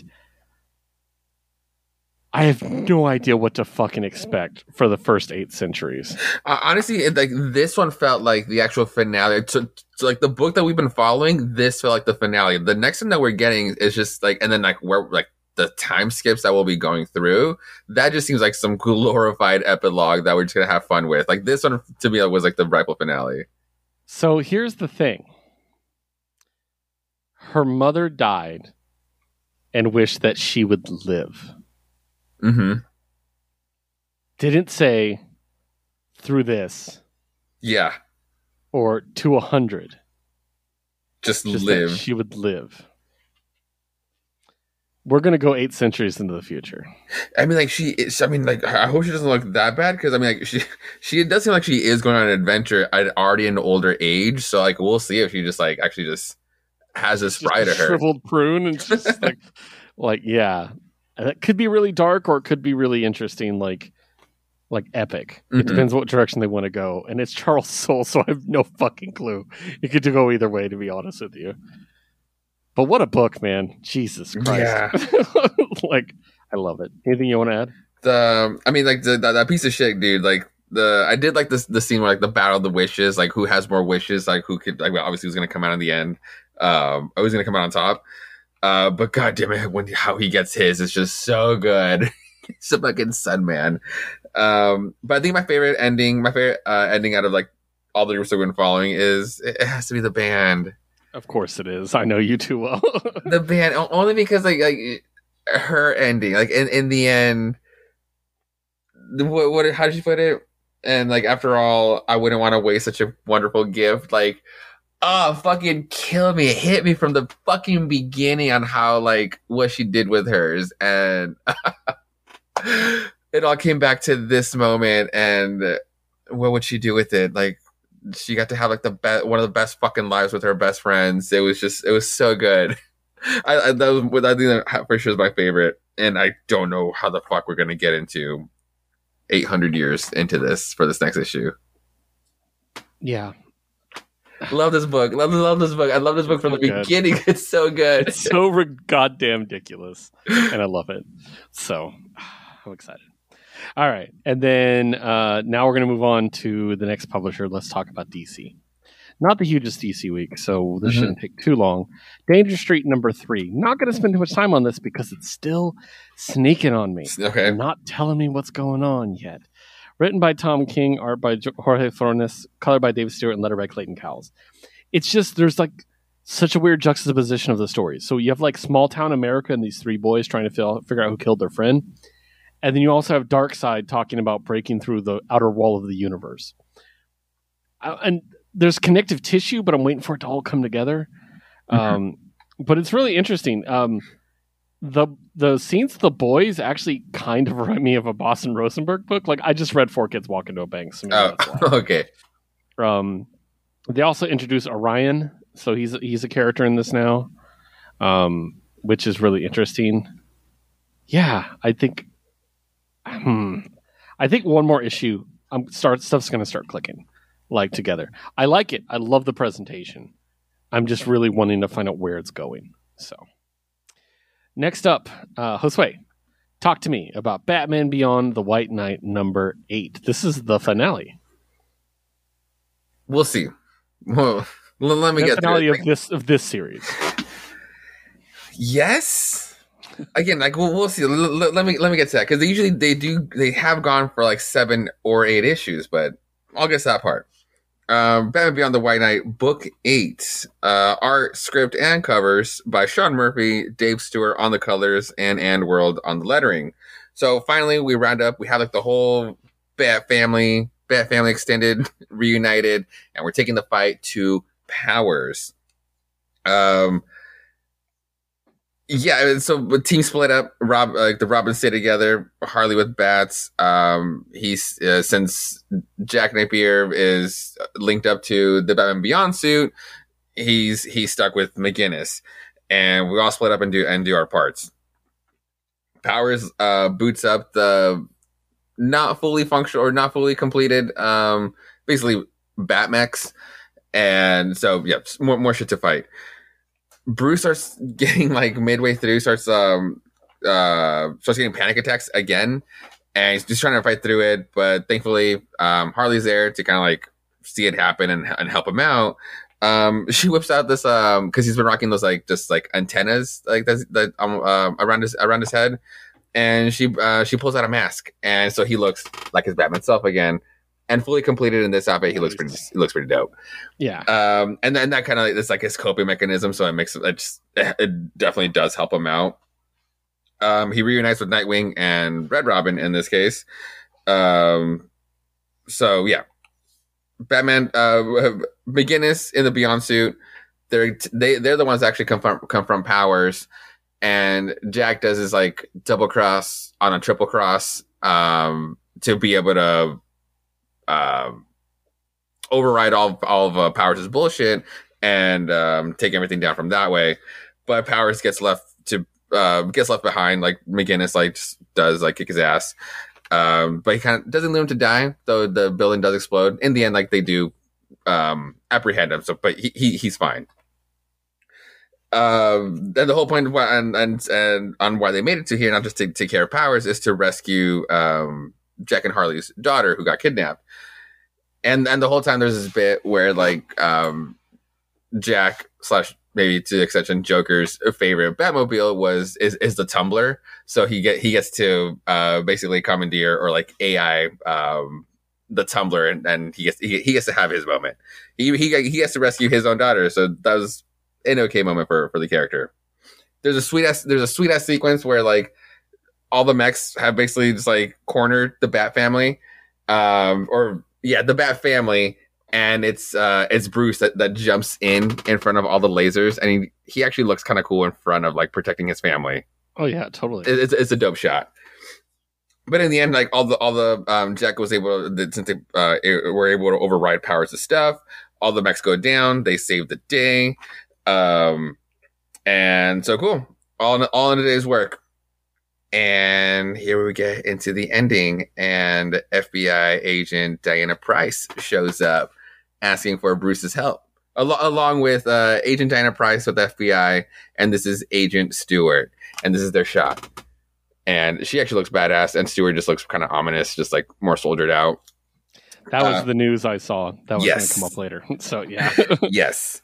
So basically, the government has been looking into that Batman has just been, or with McGinnis's dad Warren dead, he was kind of like the link to the FBI to be able to take Powers down. But since all this happened, it sped up that process.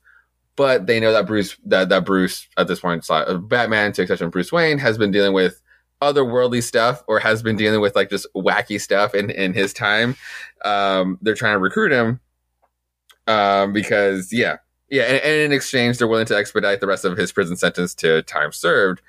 And that's about the and so anyway, and so so Powers did a lot of bad things, but he wasn't entirely wrong about being fearful for an invasion. It's just something he brought up before.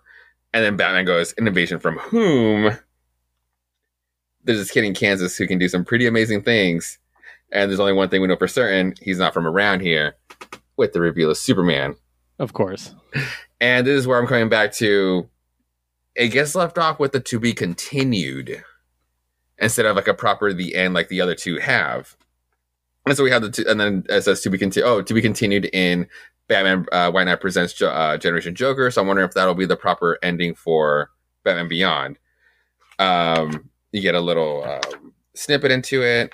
And then so the part in the end where Sean is talking about where we go from here, this is where I didn't know how to answer that because when he does talk about, and then after Generation Joker, I plan to draw the next big volume, World's Finest White Knight. So I don't know where the arc properly ends right now. This issue ends in a to be continued, and then to be continues in maybe Generation Joker, because that arc is going to be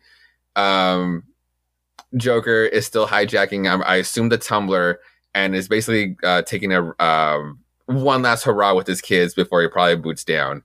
And then he kind of describes that they might have inadvertently found a way to maybe bring him back to real life for realsies. So we'll see where that goes.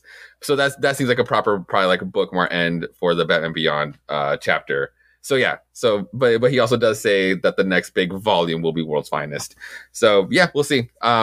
Very fucking fun universe. I'm so excited for how Sean is going to explore now the Justice League to now in a broader extension of his DC world. Yeah. Interesting. Like the fact that it is broadening, but he's not necessarily writing it all. I'm very curious to see how that's going to go. Mm-hmm. Well, I mean, it'll be the Generation Joker is just like the spin-off, but he is coming back for World's Finest. Yeah.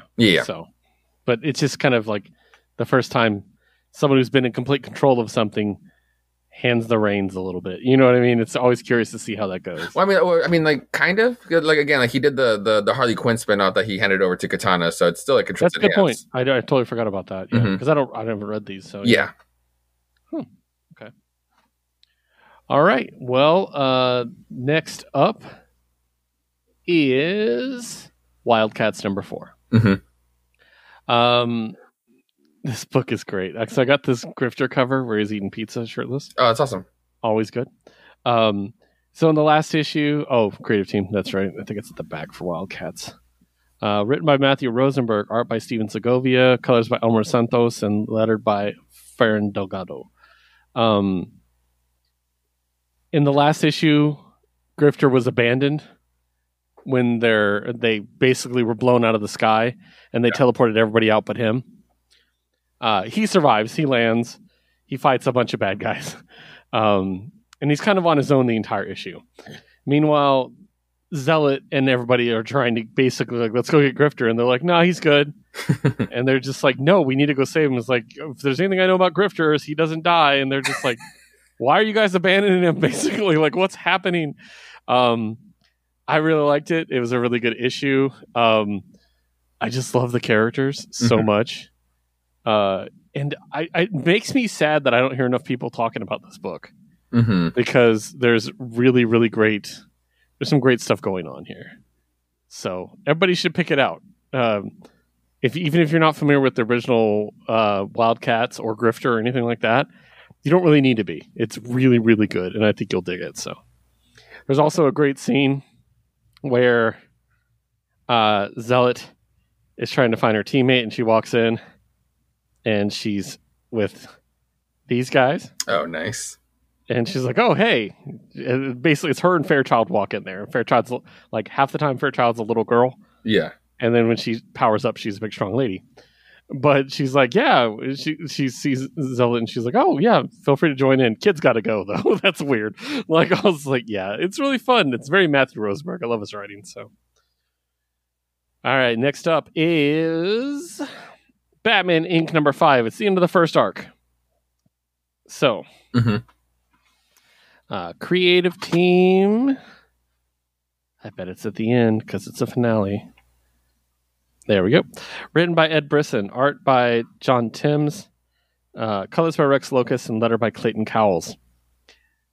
In the end, all of Ghostmaker's ghosts, I guess, come back to haunt him.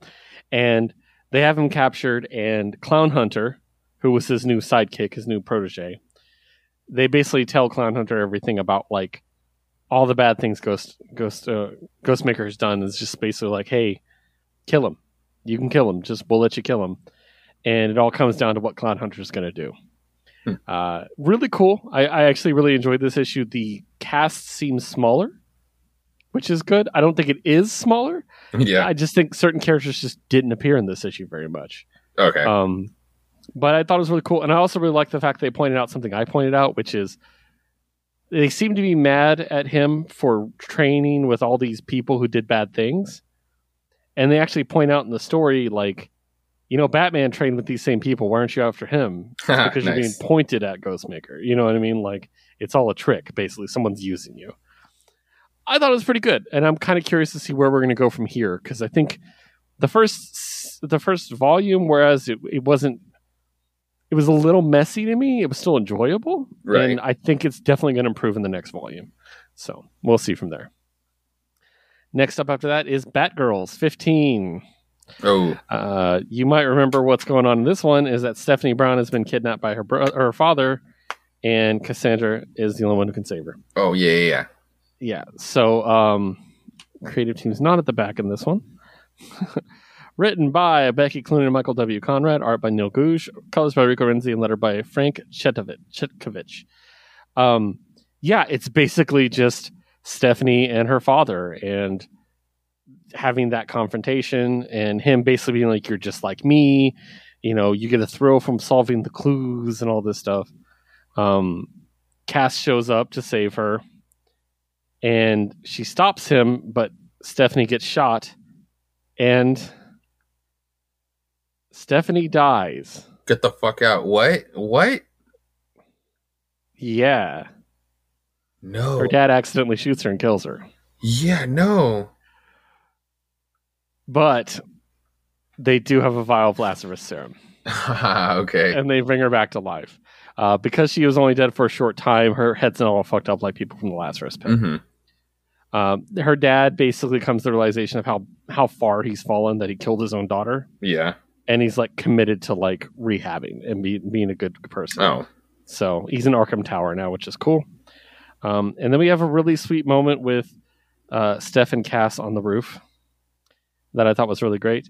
And then we get a tease for the next adventure, which is Grace O'Halloran, the reporter, getting a head on her front porch, basically. And so she's got to figure that out. So I love Batgirls. It's a lot of fun, and I think they're doing a really good job with it. And I just love Steph and Cass. I'm just so happy they have a book. That's all I really care about. And next, Lazarus Planet Dark Fate. So, 4 stories, as we've seen. The first one is a Huntress story with Tim Seeley, Baldomar Rivas, Ivan Placencia, and Carlos Mengual. I'm not going to get too much into it. It does have to do with Arkham Tower. I love that that's still the thing, because that was one of my favorite things about the Mariko Tamaki run was the Arkham Tower. Right. And, everything they did with that. That's still a thing. It's almost like she's the Batman of Arkham Tower. Ooh, that's kind of cool. Like Huntress, because she could still kind of see the future a little bit from her mistake and stuff. Also, the Lazarus Reign is getting into the tower, and it's full of crazy supervillains. Oh, yeah.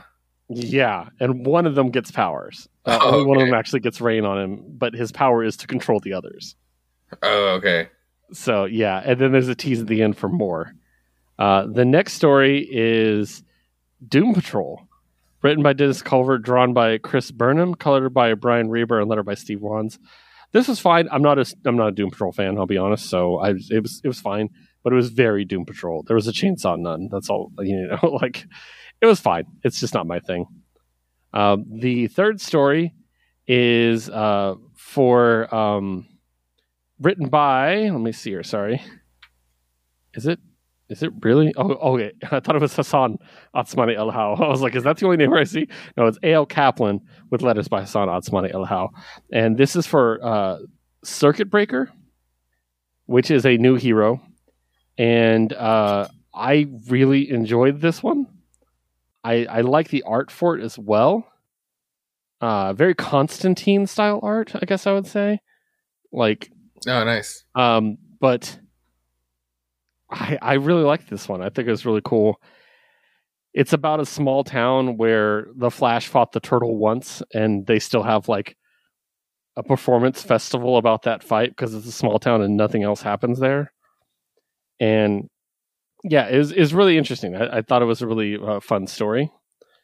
And then the final story, which is the one I've seen most people talking about online because they are very excited about a new character. This is the introduction of Xanth from the Spirit World, written by Alyssa Wong, so you know I love it. Mm-hmm. Art by Haneng, colors by Sebastian Chang, and letters by Janice Chang. This is Xanth, also from the cover. Oh, nice. And yeah, it sets up this really cool story that is going to continue forward with Xanth, Cassandra Cain, and Constantine. And basically Cass gets dragged to the spirit world, and it's up to the two of them to save her. Mm-hmm. So I really like this idea. It says to be continued in Spirit World #1, so that's going to be its own series. So I am here for that series forever. So, but that's it for that. Good stuff. We only have one Lazarus Planet book left. Oh, nice. Yeah, we'll see. Also, last thing, kind of coming back into news, since we got like that reveal lately, or with the other Lazarus Planet with the Red Hood storyline, Rom V came out today with the Vigil book lineup. Yeah, the actual lineup and the actual book and the team for it to go with it too. So that's actually gonna be exciting. It's actually spinning out. Yeah, I saw that and I totally forgot to mark that down for the news. Thank you for bringing it up. Mm-hmm. All right, the next thing we're going to talk about is our final DC book of the week. And a book that Hostway was originally on, but I jumped on because I had to. Swamp Thing, Green Hell. Written by Jeff Lemire. Art by Doug Monkey. Colors by David Barron. Letters by Steve Wands. Dude, what cover did you get? The Christian Ward cover. It's so gorgeous. It's fucking beautiful. So I caught up on this. I got issue 1. Cool. On the second printing. Mm-hmm. And then I got this one so I could talk about it because when you pitched it to me, I was like, yeah, that's my shit right there. Let's do it. Yes. So I read them back to back. So let me remind exactly where the break is because I read it literally as one story. Okay. Okay. So it's the end of the last issue that we find out. Okay. The end of the last issue, we found out the old man in the lighthouse is Constantine. Mm-hmm. We got this future world where we fucked up the environment because we're humanity and that's what we do. Yeah. And humanity's like killing each other, but also the green and the red are determined to take us out and cleanse the planet, which I think is kind of cool, actually. Yeah. So, it's so weird and gruesome, and I really like it a lot, actually. I love the art. I love how just absolutely repulsive some of the monsters are. Mm-hmm. But I also love how Alex Swamp Thing, like how he just looks badass, almost like a Jim Lee Image character. Yeah. Yeah. Like, and I really like that. And there's just some of these cool full page spreads too, like are just so sick. Like this thing. Yes. Was I was just there. Absolute insanity. I really enjoyed it. I wonder how much this translates to people who've never read Swamp Thing or Animal Man before, mm-hmm. and have no idea what the green and the red are. The red and the rot, yeah. Yeah, like, so I'm very curious about that. But I really like it, and I love that Swamp Thing's like, okay, I'm going to stand up, I'm going to protect humanity. Oh, this fucking double-page spread. Jesus Christ. Oh, yeah. Meanwhile, Constantine's like, oh, I'm off on an errand. And we find out why he is. And man, I will say this. I popped when I saw what happened. For real? Like, because he's like, hey, I'm trying to find her. Also, your boy Deadman shows up. I went right over that. I totally forgot to mention that. That's your boy. But who does he find? But Animal Woman. And if you read the New 52 Animal Man book, dude, that's so cool. Like, it's so worth it. Like, What a great ending. I cannot wait to see the big moment this is going to be at the end. Yeah, especially if he can also rope in fucking Deadman into this too as well. Oh, what a team already. What a fucking team. But you have the two avatars, you know what I mean? Like, yeah, and I mean, and he's gonna need it as well. Like, it's I like the first issue was a great intro, but this one like setting all the stakes. We saw Alec being Swamp Thing, but it's like it's the last fucking ride. It's like I love that the Parliament was just like gave him the ultimatum. It's like, dude, we gave you your Elysium, what you've always wanted, and now you're trying to fuck with us again. So either go back, or this is your last avatar as the Swamp Thing. So have fun, and not rightfully so. It's like he picks the hero route as he would. So it's like he's gonna need the help, and like what powerhouses and like Constantine in his arsenal, Deadman and all of his awesomeness, and Animal Woman. Get the fuck out of here! It's so good. Yeah, and then all aspects, like literally, they're all aspects of all the avatars, of all the parliaments. Yep, exactly. Yeah. So I really, really like that. You got me hooked on this one. It's really good. Yes, awesome. I love that this could be Future State Swamp Thing. Mm-hmm. Like, we're getting all these stories that could just be Future State Swamp Thing. Right. The prelude to his Future State Swamp Thing story. You're so right. Yeah, I love that because that was a great story. I love that shit. So, also because we're talking about Animal Man and we're talking about Dead Man or Animal Woman and Dead Man specifically, where's Resurrection Man? He hasn't been around since the New 52, I don't think. Oh, really? And I loved that character. He was insane. I love that shit. But I won't get too much into that. But yeah, great book. It's one of these oversized black labels. In case you can't obviously see our cameras, so you don't know what we're holding up. I know. So they're gorgeous. I don't want the next one to be the finale. It's like I want two more at least. Like give me like a Lonely City stretch. Rogues went to 4. Oh, cool. Yeah, give me that stretch type of a black label. Yeah. So, all right, final publisher time. Let's talk Marvel. I'm not sure exactly how many of these Josue picked up, so we will see as we go. Did you get Wakanda Voices? No. Okay. It's multiple stories, as always, because it's a Voices story. I'll just run through the names. Karama Horn, Aletha Martinez, Rochelle Rosenberg, Adam Serwer, Todd Harris, Jordi Belair, Maria Awadeli, Dotun Akonde, and Dee Cunniffe, Sheena Howard, Marcus Williams, June Ba, Chris O'Halloran, with Joe Sabino doing the lettering across the board. The first story is pretty much the only one that has to do with T'Challa. Mm-hmm. And it is set after the current Black Panther series finishes. Okay. So he's dealt with Jai. He's still shunned. That's the thing. Because his whole thing is like, how do I help Wakanda? And I'm like... Well, you can't. But he's not in Wakanda, for the record. He is in space, so that might be part of my prediction. But he basically holds a council meeting with all the former Black Panther spirits to tell him what he should do. And it's cool because it's literally just an excuse to show all these cool-ass Black Panthers. So it doesn't end with a satisfying story. Like, it's obviously teasing something further. So I also should point out, this is the first time I got to see an advertisement for the Jeff the Shark comic book. And you bet your fucking ass I'm buying that book. Jeff is the best. The second story is a really good one. It's probably my favorite because it really wasn't like about the Black Panther at all. Oh. It's set in the 1930s, and it's a professor at a university in Wakanda who's teaching basically like, hey, open your minds. Maybe we should open up to the rest of the world. Basic Vibranium 101. Yeah. Just basically being like, hey, what would happen? What's the worst that would happen if we could share? Nice. And basically the government finds out, and it turns out she was a revolutionary before. Ooh. When Ethiopia was getting invaded by Italy, she helped fight. Nice. But she didn't take vibranium with her or anything. So they just kind of like shunned her for a bit, but didn't like super punish her. Mm-hmm. Well, in the 1930s, it's about to get invaded again. She wants to take vibranium weapons. She gets caught.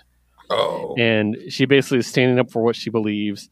And her student is just like, what the hell? And she's just like, hey, I got to do what I got to do.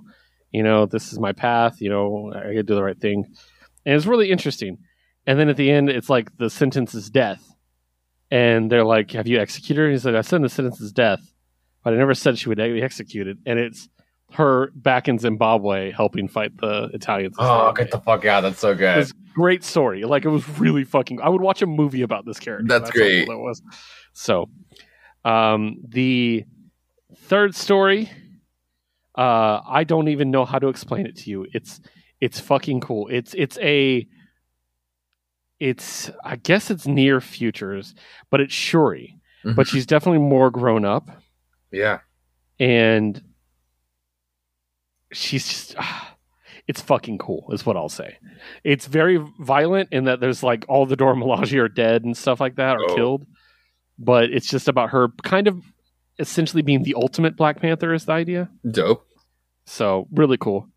There's a story about training to be a Dora Milaje, which is really cool. Mm-hmm. And then the final story is The Last Black Panther, which turns out to be a drone. It's like, remember we saw this character design? Yeah.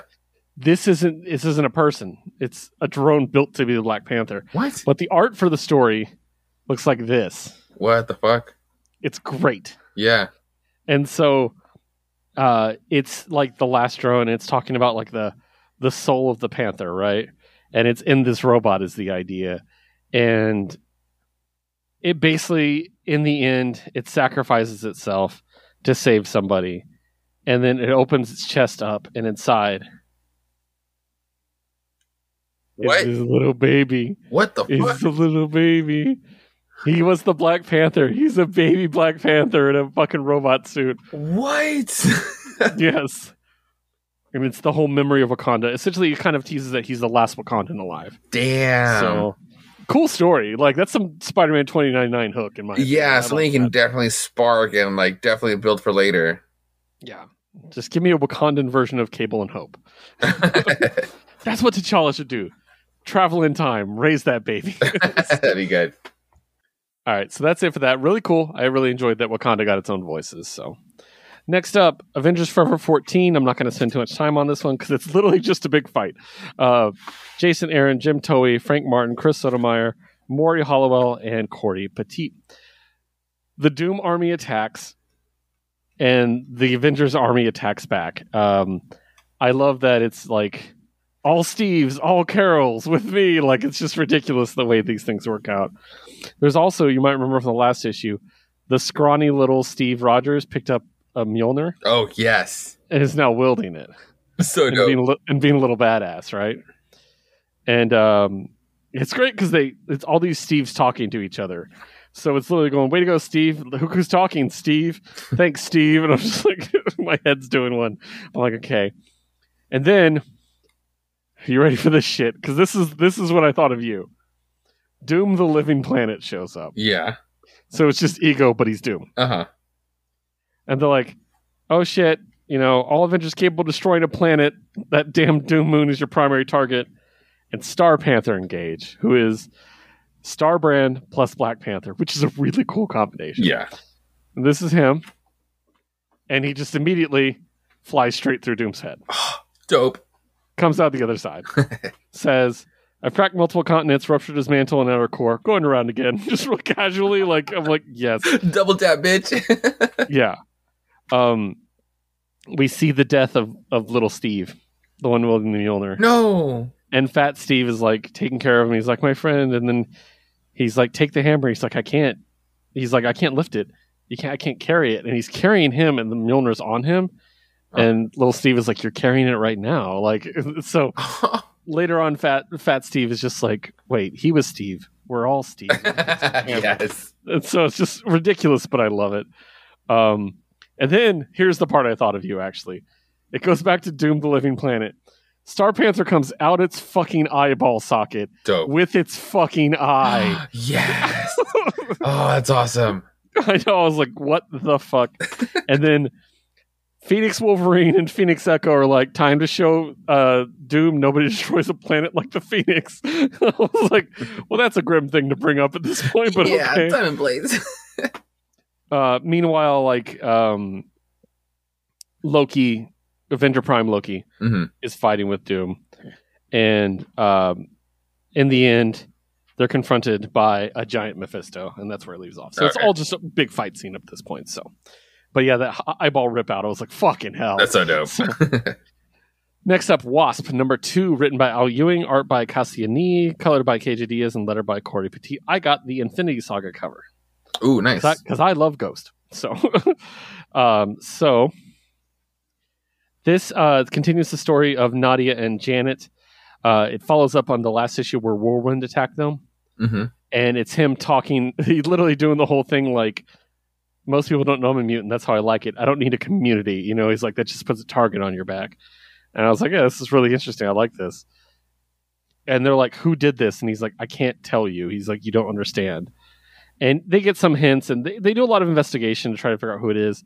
We know who it is because it's who killed Janet's dad in her origin. Okay. We saw that at the end of the last issue, but they're slowly finding out. And they get attacked by a bunch of Wasp drones, which was really cool because it's literally the Wasp costume cover, but a bunch of drones attacking them, which is really dope. Cool. They call for backup, and the only Avenger they can reach is Jarvis. And she's like, hey, Jarvis, put out the word, get me some backup. And he's like, oh, okay. And he does, and he's like, he checks it later on. He's like, no response on the Avengers channel. It's like Nadia and Janet are the only ones nearby. He's like, oh, they're only in Queens. He's like, And then we basically get Jarvis is going to be charging into battle to assist the Wasps, which is great. And then we get a really cool, shocking last page, which I'm not going to talk about. It was really good. So I'm liking this book. I actually like it more than Ant-Man already. Ooh, interesting. But I also like Wasp more than Ant-Man. Yeah, that's true. So, yeah. Next up, Invincible Iron Man number 3. Check out that cover. Behind. That's cool. They didn't drag out who is doing this to him too long. We find out in issue 3. Oh, cool. Written by Gary Dugan, art by Juan Frigeri, colored by Brian Valenza, and letter by Joe Caramagna. So his inside man at Stark Industries is killed. The guy that he could always trust to take care of his company, basically. War Machine shows up and actually helps him. It isn't just like, Tony, you're drunk or whatever, you know. They get attacked. And they get attacked by an Iron Man, and inside of the Iron Man is a life. It's Tony Stark, basically. Yeah, it might be a life model decoy. We don't know. But we find out who is actually the bad guy and who's been setting this up, and it makes so much sense that I cannot believe I didn't think of it. It is Fei Long, the guy from X-Men that took over the moon of Mars. What? Yes. Okay. He's trying to take over Stark Industries, which makes sense because he could use their resources to attack Krakoa. Yeah. And Erico. So I didn't see it coming, but it makes all the sense in the world. But that's so cool. Just like to have him, if he's really is leading up to this like villain arc, branch out that way. That's so good. Yeah. So really good. I've actually really enjoyed that book. I'm hot and cold on Iron Man, and this one's good. So yeah, of course, yeah. Next up, Captain Marvel 46. Now, this is the only time I will voluntarily purchase a Planet of the Apes variant because it was a Peach Momoko cover as well. It's like I'm such a sucker for connecting covers, so we actually ran out of cover A's, but I also got the same cover, but Peach Momoko cover for sure. Yeah, exactly. They're adorable, but in the end, I'm still gonna have to hunt down a cover A because these connecting covers, I'm gonna want them. Yeah. Written by Kelly Thompson, art by Javier Pina, colored by Ian Netro, and letter by Clayton Cowles. I love this book. I'm so glad you're reading it now. So, I love the cast, and I love the ways they work together. Like they do what rare pairs. You know what I mean? So we got like Psylocke and Carol running around. I like that a lot. I love Binary, and I'm glad that they found her because I was kind of worried they were going to just write that character off. And yeah, I really dug it. It's really a lot of fun. They also find Rogue. I love that. I love Laura in this issue. Actually, she was a fucking badass. There's the moment where her and Hazmat Man, so badass. where Hazmat's like, they're like, oh shit, the Brood are gonna, Oh wait, we have before we get to that, the part where Gambit keeps speaking in French and Hazmat says, "Do you guys even know what he's saying half the time?" They're like, "No, that shit's funny."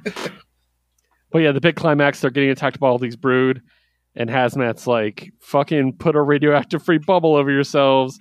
I'm gonna fucking unleash." And they're like, "No, they'll kill you." And Laura's like, "I'll stay out here." Basically, like, I'll heal. Fuck it. And just this great double page spread of Laura just tearing Brood up. Literally Wolverining through like this army, this armada of Brood. Yeah. And then, Brood go boom. And that's the end. It's really cool. I'm really enjoying it. What did you think? Because I'm curious to see what you thought about it. And I think this is when it's actually going to start crossing over with the X-Men book after this. Yeah, that's why I jumped on it because of that. Yeah, but I'm curious to see what you think coming into it because I've been reading as we go. My first question is my realization is like, has Kelly Thompson been running this book for 46 issues? I believe so. That's awesome because it's been it did a lot of callbacks and it's like it seemed like it was like this from the same series. That's why Hazmat shows up. Yeah, that's actually really cool. I'm actually really curious to like. This will be one to actually do a deep dive like down the line. It's so good, dude. Yeah, like I enjoyed it. I really do like I like this issue where I went back and bought this is part 4, so I bought the previous 3 issues to catch up with it. So I do like the tone of the book and it's like how much Carol cares because she does. It's like she is a great character. So for this one, like being such a almost like a nostalgic arc of like roping in the X-Men back into it. It's almost like she didn't know why she chose to, or Rogue, she didn't know why she chose to call Carol, but she did anyway. It's really cool. It's like it's almost like it wants to be a very nostalgic arc with the involvement of the X-Men. And we'll see where it goes on this whole Brood. I'm still waiting for a Brood to show up. What happened to Brood? I know.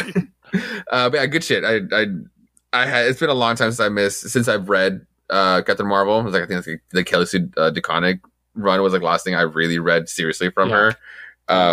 So this is like very refreshing to come back into it. Yeah, I've really enjoyed it.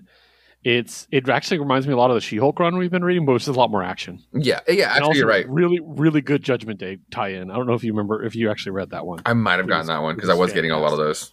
So, yeah.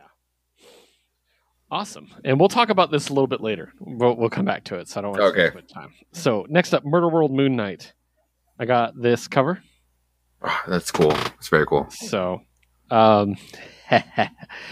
this book, Jim Zub's a crazy man. Written by Jim Zub and Ray Fox. Art by Luca Pizzari. Color by Matt Mee. And letter by Corey Petit. So there are only 4 people left in the 200-man battle royale.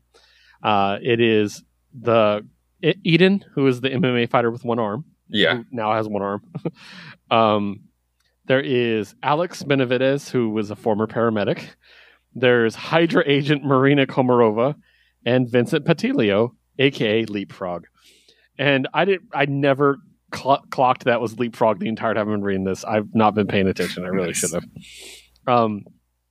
The Hydra agent chick trained fighting LMDs, right? Like, they make a point of that in the intro. But the 4 of them, they get behind the scenes in Murder World. They're like, okay, we're gonna sneak up on Arcade. And they manage to do so. They jump Arcade in the production place. And the Hydra chick is about to kill him, and she realizes, wait, he's an LMD. She recognizes it because she's used to fighting them. Mm-hmm. And she finds out the whole backstage area they're in isn't backstage. It's another set. And he blows up. And yeah, the 4 of them are like, they don't die in the explosion. He reveals, oh, look, you're on like all the walls come down around the set. And it's like, yeah, you're on a rooftop in New York. And it's like, he said something like, if I know there'd be 4 of you, I would have thrown the Fantastic Four at you. And then his assistant is like, Mr. Fantastic stretchability has been a problem for engineers. He's like, but he's like, don't worry though. I picked an opponent who's seen a real spike in popularity as of late. You know him, you love him. It's Moon Knight, baby. Nice. Now, the best part is, first of all, the moon. Yep. So this is where it's the best. Moon Knight lands, and he says, "Insult me if you dare. I carry the moon's power within, and the moon is a harsh mistress." And then it cuts to Arcade being like, "What the fuck is that? That doesn't sound like Moon Knight." And like, we had trouble sourcing audio of Mr. Knight. He's not talkative. He's like, "Why have him talk at all? You could have made him a silent killer." He's like, "Who approved the speech protocol for Moon Knight? Was it Dave?" And then it's Moon Knight. "In the name of the moon, I'll punish you." And the best part, he kicks him and goes, "Moon kick." Nice. And then there's he moon punches as well. And the MMA chick fighter is like, "If I had both arms right now, you'd be fucked." And he goes, "The moon doesn't care." And it's so great. Then this shot of him, this LMD, he starts singing Moon River. And I couldn't handle it. He's like, "Moon River." It's like, that's like the scariest part. But basically, it appears that Leapfrog dies. It's kind of off screen. Yeah. Also, the MMA fighter, it appears she died as well. Also kind of off screen. Mm-hmm. So we're down to the nurse, and we're down, or the paramedic, I should say, and down to the Hydra chick. But who shows up? But Black Widow to save the day. Dope. So one issue left, and it's Murder World, game over, and we'll see what's going to happen. All four of them are on the final cover. So I'm wondering if they're actually still alive. That's why I said it's off screen, so I'm not sure yet. Oh, gotcha. Plus, they're the only characters we spent any time with. So that was a lot of fun, though. I love Moon Knight, like twisted and dumb, and it's like, what the fuck? Like, I like that. Next up, Monica Rambeau #3. Oof. Written by Evel Ewing, art by Ian Farelli and Luca Maresca, colors by Carlos Lopez, and letter by Clayton Cowles. Yeah, everything is very twisted. The main thing I didn't like about this is how short-lived the idea that her and Jericho were married was. I know. Because I love that idea. Like, I'm here for that shit. But yeah, obviously there's some wibbly-wobbly, timey-wimey university going on, and it's really interesting. I love the aliens she encounters and the solution she comes up with. It shows she's not just a powerhouse that wrecks things. I thought it was really cool. In a situation where she seems to have very little control over what's going on, it's nice to give her a win. Yes. I thought that was really well done, so I really like it. It's really cool. What do you think? Yeah, I'm curious on like where she's ending up, or like what she needs to figure out. But at least for this arc, that was a very, very nice story on how she was able to save the day, especially when it was such a tricky concept on like why these people were going down. And then having to deal with like that sort of radiation, like that was it was handled well. But yeah, we'll see where else she goes, because that was this ending is also very interesting. Not the Sanctum, but such a spin on Ravencroft specifically was even kind of darker, because like then what the fuck is inside, and then of all people, like Moonstone, which is I'm actually really curious of like when the MCU is going to bring her in, because she can be just as freaking crazy and menacing.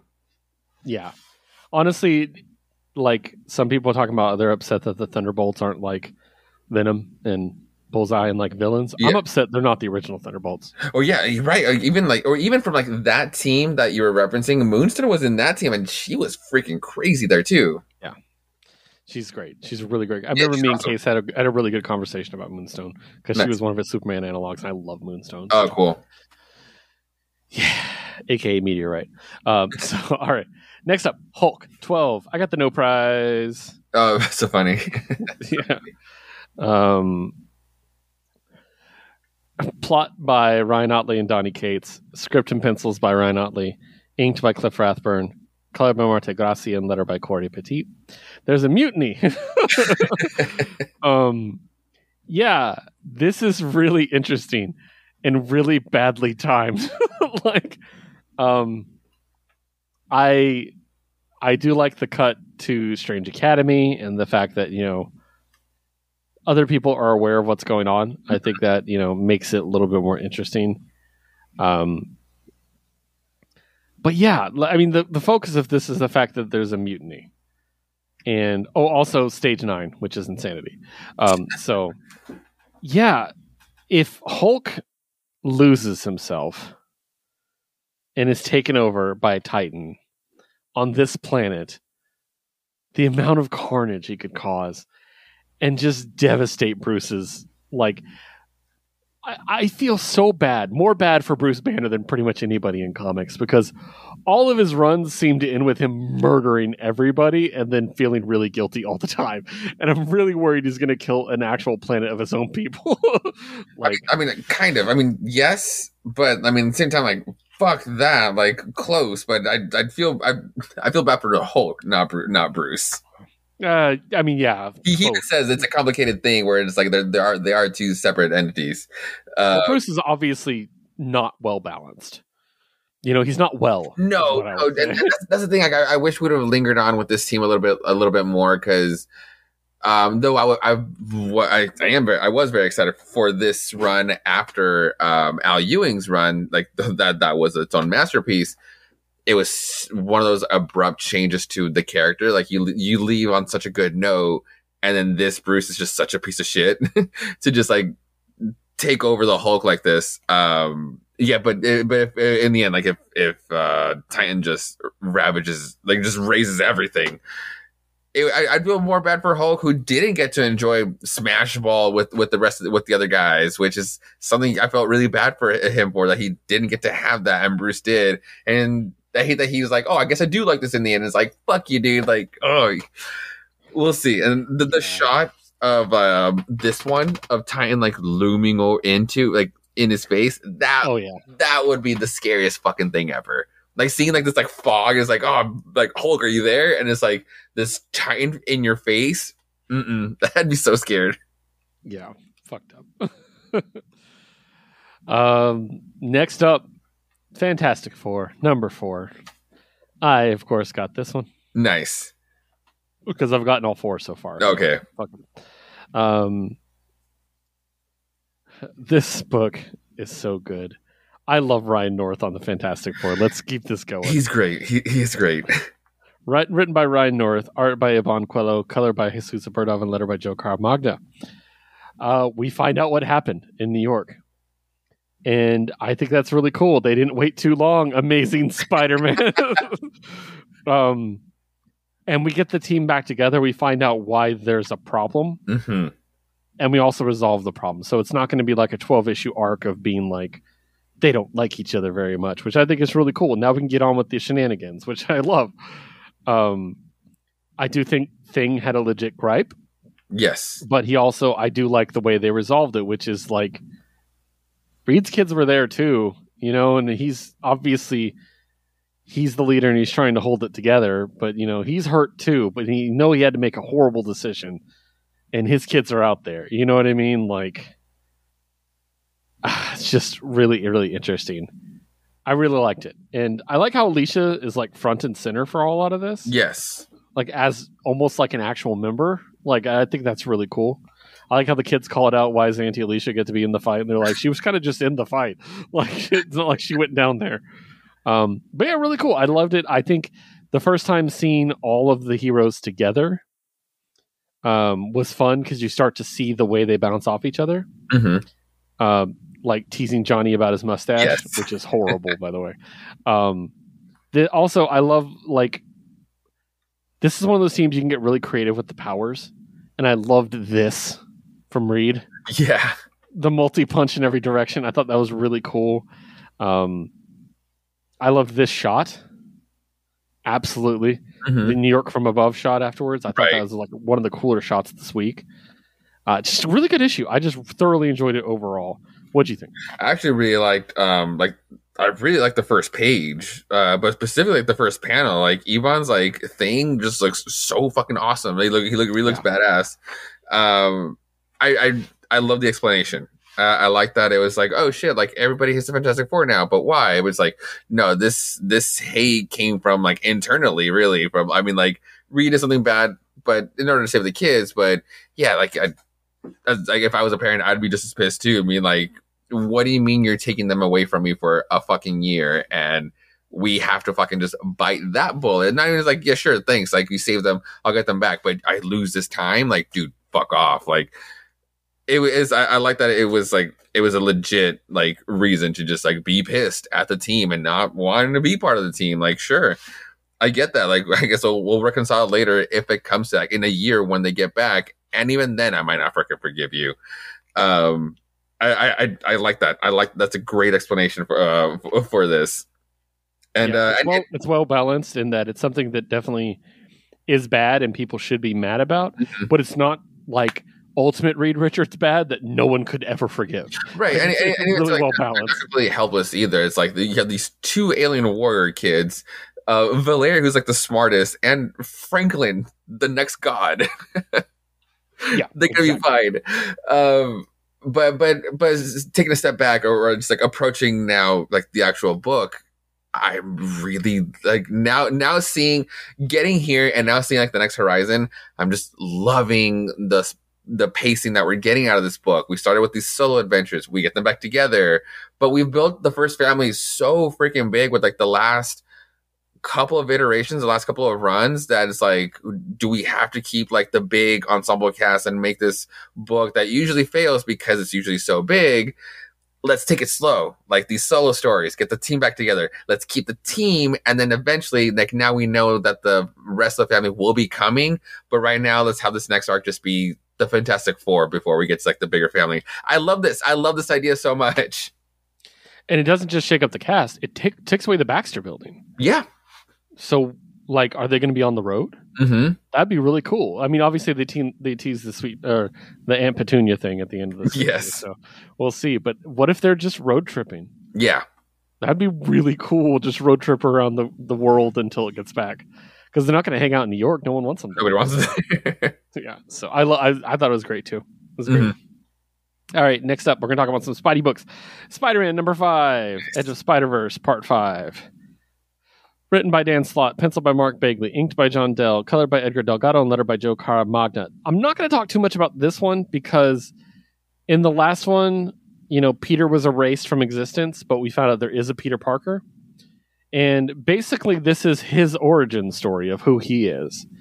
And it's Peter Parker who was never bitten by the spider, but Silk was still bitten by the spider. And he kind of became her, like, gadget guy and started making gadgets for her. And so that's kind of his thing. He doesn't have powers, but he gives her all these things she uses to take down the bad guys and stuff. And he still works at Oscorp and everything like that. But he ends up getting the message, the help spelled out in spiders, and trying to figure out what's going to happen, you know, from here. So it's going to be interesting because, I mean, obviously they erased Peter Parker and this whole war is going on, and this issue didn't touch on the war at all. So that's why I'm not going to linger on it too much, but it was pretty cool. And also there's a backup story at the end called The Sound of Music, written by Justin Reynolds, art by Julian Shaw, colors by Guru Effects, and letter by Joe Caramagna, where Peter goes to a music festival. He screws up with his tickets and basically doesn't have tickets, so he just sneaks in as Spider-Man, swings in. And who's there but Monica Rambeau? And they fight the Rhino together. Nice. And they end up on stage singing with the band. Dope. It's fun. So, yeah, good stuff. The kind of thing you would do if you were a superhero. Yeah, absolutely. Yeah. And then Mary Jane and Black Cat. Yes. Number 3. Written by Ted McKay. Art by Vincenzo Carutu, excuse me. Color by Brian Reaper and letter by Ariana Mayer. First of all, Sim is great in this. Yeah. Where he's just like, I'm going to betray you, but we'll wait till later. It's like, okay, that's refreshingly honest. Like, and I love the fact that it's like MJ and Black Cat dealing with this the entire time. I love that there's like 3 armies waiting for them outside the door, and there's that, like, that's looming. I also like the fact that they saved Sim's life at one point. They could have just betrayed him. I thought that was kind of cool. Also, the monsters, the crows with the eyes all over them. Fuck that. That's some fucked up shit. I don't like that at all. Limbo sucks. MJ spins for a power and gets a bad result. Ooh, almost a death one. That was 2 skulls. Yeah, her power is she can make smoke. And then she comes to realization. I love this realization. It's just like, Felicia, you're giving me bad luck with your powers. And she's like, no, that's not right. I only cause bad luck for my enemies. And she's like, fuck. Oh, no. Yeah. And she's like, this thing she's holding back about her from Peter is causing her to look at her in that way and is causing her subconsciously give her bad luck. So she's got to come clean. I kind of wish we haven't already read Amazing Spider-Man. I know. But yeah, it's really, really cool. And then, the MJ line at the end, oh my God, this is about Peter, isn't it? Kaboom. So good. How long is this going to go for? Because I love this book. I think hopefully I was wrong, but it might have been like another 5 mini. Like there was like the one shot and then like this 5 mini. Yeah. I love it though. This could be an ongoing for like. It could. So yeah, really cool. What'd you think?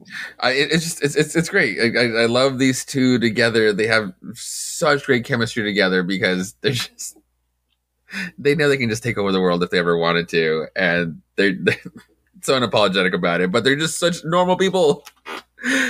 Yeah, it's like MJ's the mom friend, and Felicia's like the disaster bisexual. Yep, I love that so much. Like, I love Felicia. She's one of my favorite comic book characters. I was just like really worried for MJ. It was like, because she did say like this power is also a risk. Like she could roll bad and she could also just die. And it seems like she almost got there. Who knows what'll happen? Yeah. You know what I mean? Like, we won't know until it happens. So, all right, now we're going to go over to Krakoa. We got a couple books from Krakoa this week. I'll be very quick. Extreme X-Men number 3. I will spend almost no time on this. Chris Claremont, Salvador LaRocca, Guru FX, Clayton Cowles. It's literally continuing the Ogun story, and Ogun tries to take over Rachel because he wants the Phoenix Force. There's not a lot more to get into it. If I tried, I'd be here all night because there's a lot of lore. You have to kind of read the original X-Men run for this. Extreme X-Men run. But I like it because I love that run. But yeah, I'm not going to spend too much time on it. If you like it, you like it. Next up, Wolverine number 30. Now, I did have to get the Planet of the Apes variant for this one because it was the only one there.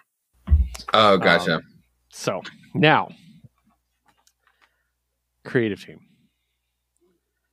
Written by Benjamin Percy. Art by Juan Jose Reap. Colors by Frank Darmada. Letter by Corey Petit. This book features the return of one of the greatest X-Men of all time. It features the return of a character introduced during the Krakoan era that is a true hero and one of my favorites. Wee Tom has made a return, Jose. He didn't think he would. That's my boy. Why isn't he in the X-Men vote? I'd vote for Wee Tom all day long. Are you shitting me? Look at him. Look at him. Like, he's too fucking cute. Everybody, Wee Tom. Vote Wee Tom. We'll write in. Hashtag X-Men vote Wee Tom. There we go. We'll do it. I almost said all kidding aside, but I'm not kidding. Yeah, so this is the whole thing with Beast being a giant piece of shit and Jeff Bannister going missing and his daughter showing up and asking for help. One thing I really like about this is we get because a lot of Sage, and I love Sage. Mm-hmm. Again, I talked about Extreme X-Men. She's like the main thing about the early run of that is Sage. Also, Dr. Cecilia Reyes, I love her. She needs to be in more. I love that she's always the doctor. Like, every time they go to the Healing Gardens, it's not Healer, the Morlock. It's literally Cecilia Reyes, who's just a doctor. She doesn't have healing powers. But she's like, I got it. But yeah, they're just trying to hunt Jeff Bannister down. They're finally able to do so. And he gets shot and looks like he's going to die. It's Beast. Wolverine finally confronts Beast and gets his vengeance. And I cheer for a moment until Beast's fucking personal resurrection protocol goes off and he comes back to life. Fuck Beast. He fucking sucks. Fuck Beast. I hate Beast. The worst. But Wee Tom. So, book of the week. Better than What's the Furthest Place from Here. Better than 8 Billion Genies. We Tom. Let's go. Give him his own mini. I'll read the shit out of that. Are you kidding me? Like, anyways. Yeah, what'd you think? It's awesome. I'm glad that Wolverine is literally back in action. I was feeling so bad for that rabid dog that we had for 2 issues. That was fucking weird. It was so bad. I mean, in a good way, but I just felt so bad for him. But he's back. He fucked up the mission. God damn, I wish you didn't kill him. But yeah, it's dope as fuck. But now we're gonna get. Well, we know. We can know what's coming with what Beast is gonna do with himself and himself's. It'll be interesting. Yeah. All right. Next up, Marauders, number 11. Yeah, baby. Written by Steve Orlando, art by Eleonora Carlini, colored by Matt Mee, and letter by Travis Lanham. So the the Marauders are back on Krakoa, and then we get this time travel mindfuckery, and I love this shit. I love when shit like this happens, where they're just like, so follow me on this. We created Threshold. They're like, no, we didn't. And they're like, we haven't yet, but we always did. And I'm like, oh, I love this shit. It's so dumb. And it's just like, this is mindfuck. And I love it so much. So yeah, Kitty's basically like, yo, we just need to make Threshold. And since the Marauders are like the masters of fucking mutant circuits, they're like, yeah, this is the combination of shit we need. And I'm like, yes, I love this. Also, we get to see Akihiro just wreck a dude. Fuck yeah. Which is a lot of fun. So yeah, basically Kitty. Also, can we talk about Kitty's hair in this? Yep. I love it. It's fucking great. So big. It's like my favorite drawing of her hair is that style. All that salt, all that salt in the air, like just like out in the ocean, finally got in that hair. It's so good. Yeah. So she basically is like, okay, so we have to make basically a mutant time capsule to actually do this in the past. I mean, you recruit a few people. Okay. Well, first of all, Polaris. That's pretty easy. Mm-hmm. And then Wicked. And I fucking love Wicked. I love this character. Did you ever read the series she was originally in? It was the Excalibur run. Oh, no. That was in Genosha after the slaughter. Okay. And it's the few surviving mutants. Okay, no. It's literally, it's Xavier and Magneto. And then like Wicked, Freak Show, Shola and Cozy, Eunice the Untouchable, and Callisto in one of her best ever runs. That's dope. It's a great book. They introduce Wicked. She can see ghosts. And she's in fucking like Genosha where there's a million dead mutants. So she's like going crazy. There's dead mutants everywhere. It's really cool. And of course her design kicks ass, of course. They did age her up a little bit, it looks like, because she was definitely like a younger girl. So, but I mean, it's been a while since that happened. But yeah, Wicked. I love Wicked. And then, of course, Kitty Pryde's dad, which I thought was really cool. So, yeah, I like that they're going to be making it, and it's just the kind of mindfuckery I like. Also, Cerebra is going to be there too. I should bring that up. So, what'd you think? So will this be like they're trying to revive Threshold and Genosha? Like almost like speeding up the queue? They're using Genosha as an egg to create Threshold. Okay. God damn it. So, but also, technically, they're making sure the first civilization on the planet is mutant. So this is technically a mutant world, not a human world. There we go. Yes. Fuck yeah. So, yeah, that's basically what's happening. Yeah. I think they're kind of repurposing all of the mutant potentiality of Genosha to make it, is basically what it is. Obviously, they're going to use a lot of powers to, like, fuck that in there. You know what I mean? Yeah. But, yeah. So, yeah, I love the idea. It's great. Yeah, I love all the ideas that have been coming out from Marauders. Like, it was like, I mean, yeah, like you said, like, there's the Masters of Mutant Circuits. If we're going to experiment, might as well do it here, since New Mutants isn't here anymore. But there's just so much that they've been playing with here. And even like whatever happens with the mutants like 10 years from now, we can always come back to at least like this book that we can do shit like this, that we can like, there's been stuff that we've explored before that we can even then push it later with whatever like characters we get then. This just will be such a great reference to come back to on like, again, power scaling, like power dynamics, mutant circuits. Never stop those. Yeah, love it. Next up, X-Men 19. I love this book so much. All right, written by Gary Dugan, art by Stefano Caselli, colored by Federico Blee, and letter by Clayton Cowles. So this is where the X-Men book actually starts tying into the Captain Marvel story. Yes. Because they go and rescue Corsair, who I love that if you look at this story and you see X-Men and Captain Marvel, I love that the third spoke as the Starjammers because she was a Starjammer. Oh, dope. Mm-hmm. So it really like makes it a full triangle. Everybody's got a relation to each other. Dope. Because she was also an X-Man technically, and the X-Men are directly related to Starjammers. Everything's linked. I really like that. I was also very excited to see Monet in this issue. Yes. Didn't last long, but I enjoyed it. Monet should be an X-Man because you fuckers don't know how to vote. No, we'll get into that. The panel where she appears in, I fucking love her pose. That power pose is so good. She's a fucking badass, dude. Like, she's the fucking best. Yeah, so her and Forge have their own little mission, whereas everybody else goes to rescue Corsair. And we do get the news that older Laura is going to be Talon, which is great, so I don't have to keep calling her older Laura. Yeah, Talon's a great name. Yeah, so I love that they're trying to rescue Corsair, and Everett's like, we got this. He's like, we've literally teamed up for hundreds of years. He's like, we probably have more chemistry together than any other two X-Men because we've been doing this that long. And they do. They're just fucking badass.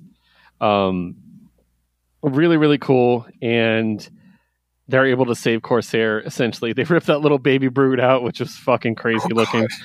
I was like, I feel sick.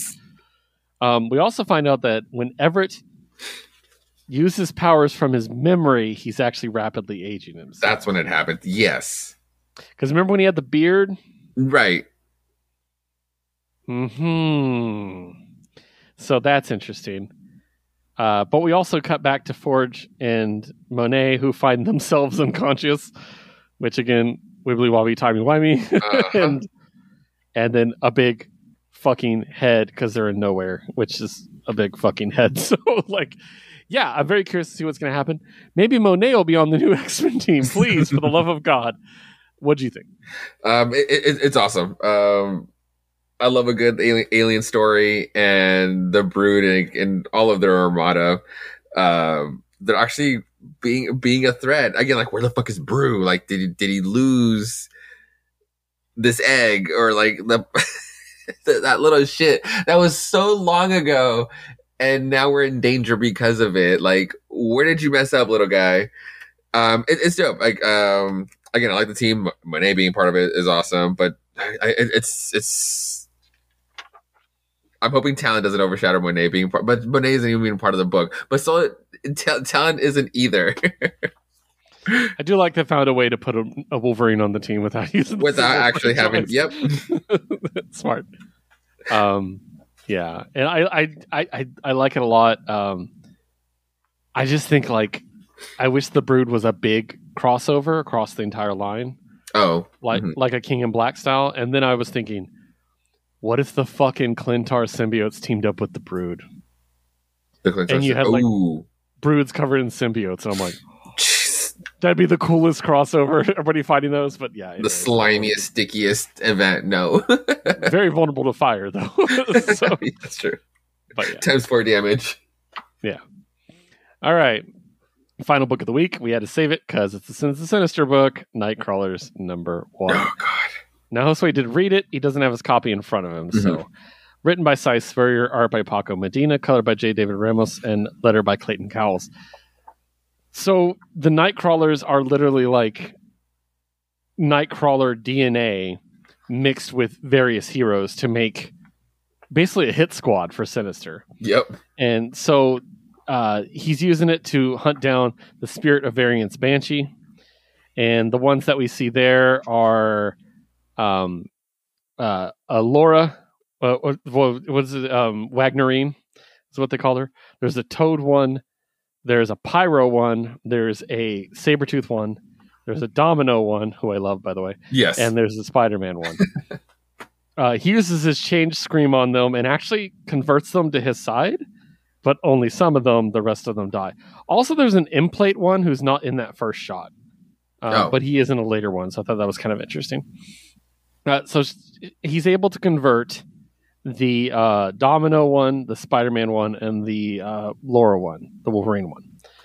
And they're like, yeah, what do we do now? And he's like, like, I don't know. And then we get the coolest reveal. And it's one of those things that it's like, I don't know why I didn't see it. But also, there's no reason I would have seen it. You know what I mean? Like, right, yeah. It was already kind of obviously covered. Which is the Mother Righteous reveal. Mm-hmm. Well, we know who the fourth Sinister clone is. We're wondering where that heart is. He made himself hot. That son of a bitch. He would too, wouldn't he? Well, I mean, like, wasn't there like a Lady Sinister? Yeah, that's what I was saying. He would fucking do that, wouldn't he? bringing it all back. Yeah. He's like, bigger tits. Let's go. We find out that the Ghost Rider conversion thing is like temporary. It will fade away eventually. And so Wallcrawler, which is the Spider-Man Nightcrawler combination, sacrifices himself pretty brutally. Also, they recruit others, including a Colossus one. Mm-hmm. I should mention that. But yeah, basically, it's really cool. And the ending is weird because I know there's going to be a time skip. It's like something's about to happen and we're about to time skip. Yes. And I'm like, are they not going to tell us right away? And we're going to have to find out halfway through the next issue or something. Mm-hmm. But I really liked it. I had a feeling this might be my favorite of the books. Oh, okay. Of the 3 Sins of Sinister books. And that feeling has not gone away. I think it's going to be my favorite. So what'd you think? I'm still going to wait how they bring back in Rasputin. So we'll see that. I'm still waiting for her. She was my favorite. Man, this event is just in fucking insane. I like that Spider-Man was or like this team needed the token non-mutant character, like the reverse styles in this case, and it was Spider-Man. We called that a reverse Wolverine. Great stuff. I'm trying. The Mother Righteous stuff reveal was definitely so sweet. Like, how are all of these gonna play out? And like what we know now with Destiny and the one with this club, right? Or the old man one. Yeah, the orb. The orb one, yeah. I'm gonna wait for next week when it'll be like the end of like the first chapter with Immortal X-Men and how what this means for the first chapter and where how this is really gonna move forward. Nightcrawler is like the fun one for sure, but they were so fucking scary at first before they got controlled over. I also forgot to mention the Dr. Nemesis and actual Nightcrawler appearances. Oh my god, the Nemesis was so gross. I love Nemesis. He's great. I thought it'd be great if he was still counting the pi numbers. Oh, Jesus. From then? Yeah. 10 years later? That would be amazing. I would love that, actually. But yeah. Yeah, it's really good. My worry about this crossover is that at the end of it, Sinister is going to get Moira and kill her, and we're going to literally go back and nothing changed.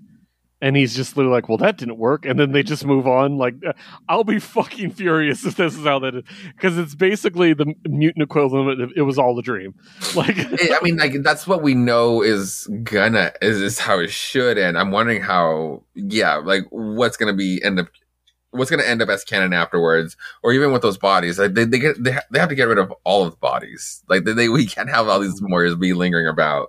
I wonder if they're just I think it'd be cool if like he does that, but they do something in the future to bring Rasputin back so she's around because we want her around, and her being like, "Let me tell you what this motherfucker did in my timeline." Oh, and then he's like, "Ruh-roh." Like basically, like I'd like that. Yeah, no, it's nice. Sinister. It's fucking great. Yeah, that's it for our issues this week. Josue, what else have you been reading? I took another big chunk into Age of Apocalypse. Yay! Yes.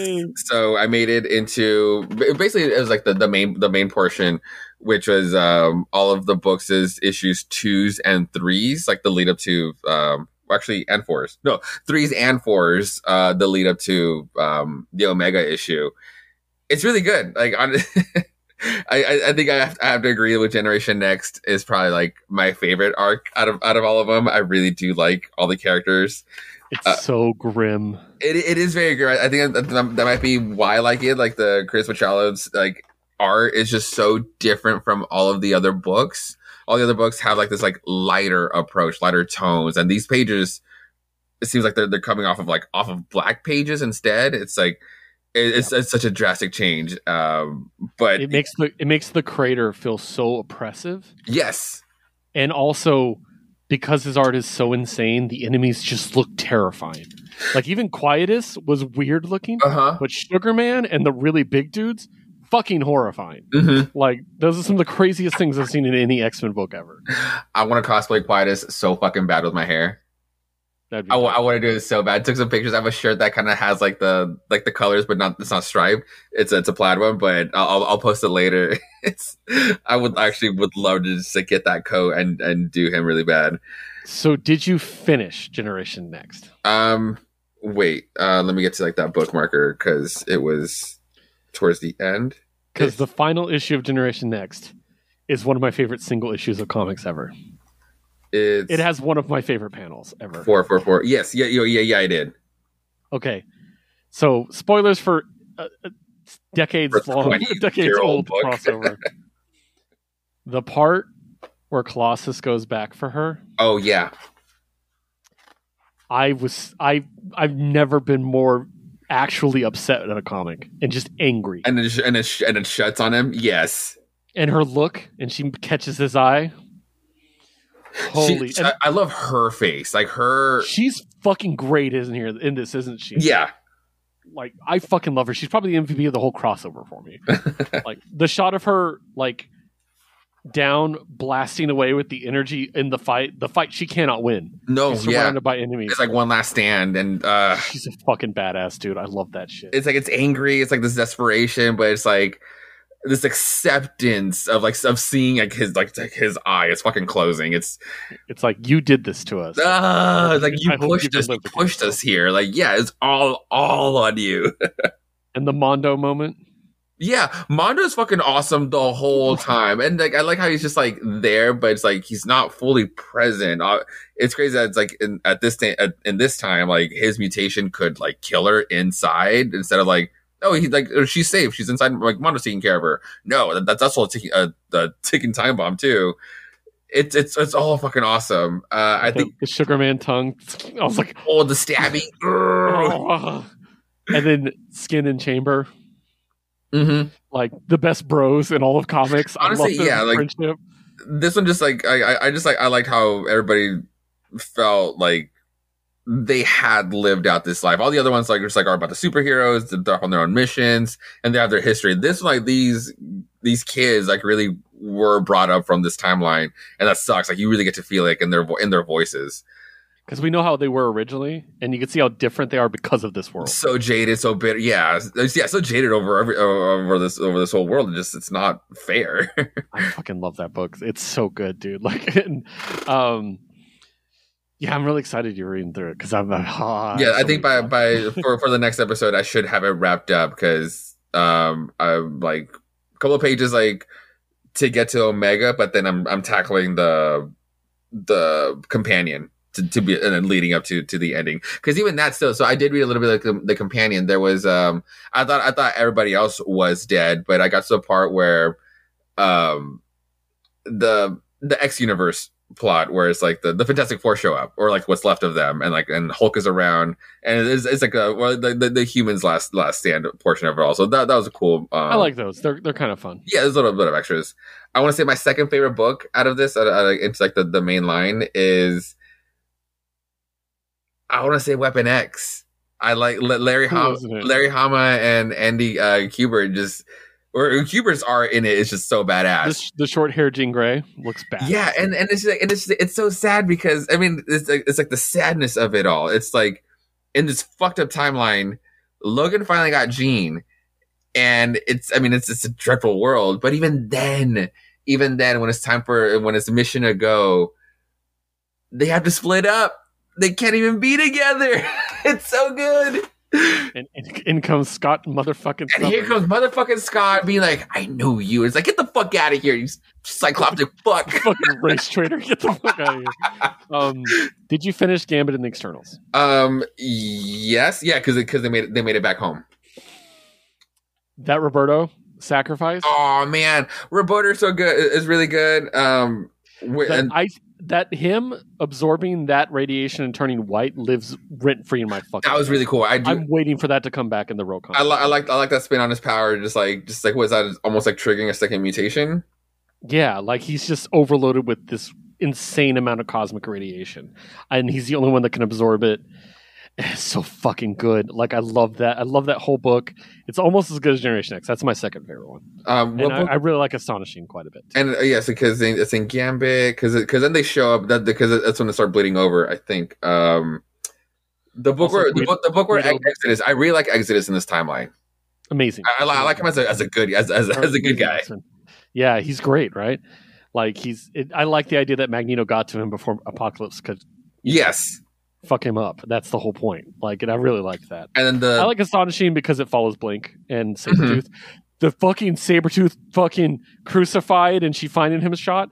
That also fucking devastated me as a child. Good shit. The one that hit me, I think what was solidified, I think Weapon XB number 2 was issue 3, the Carol Danvers plot. I loved her so much. And then her sacrifice was so badass. Like, I hate seeing her go. I hated seeing her die. But it was really, really fucking cool. I also like lobotomized Emma Frost. Like, oof.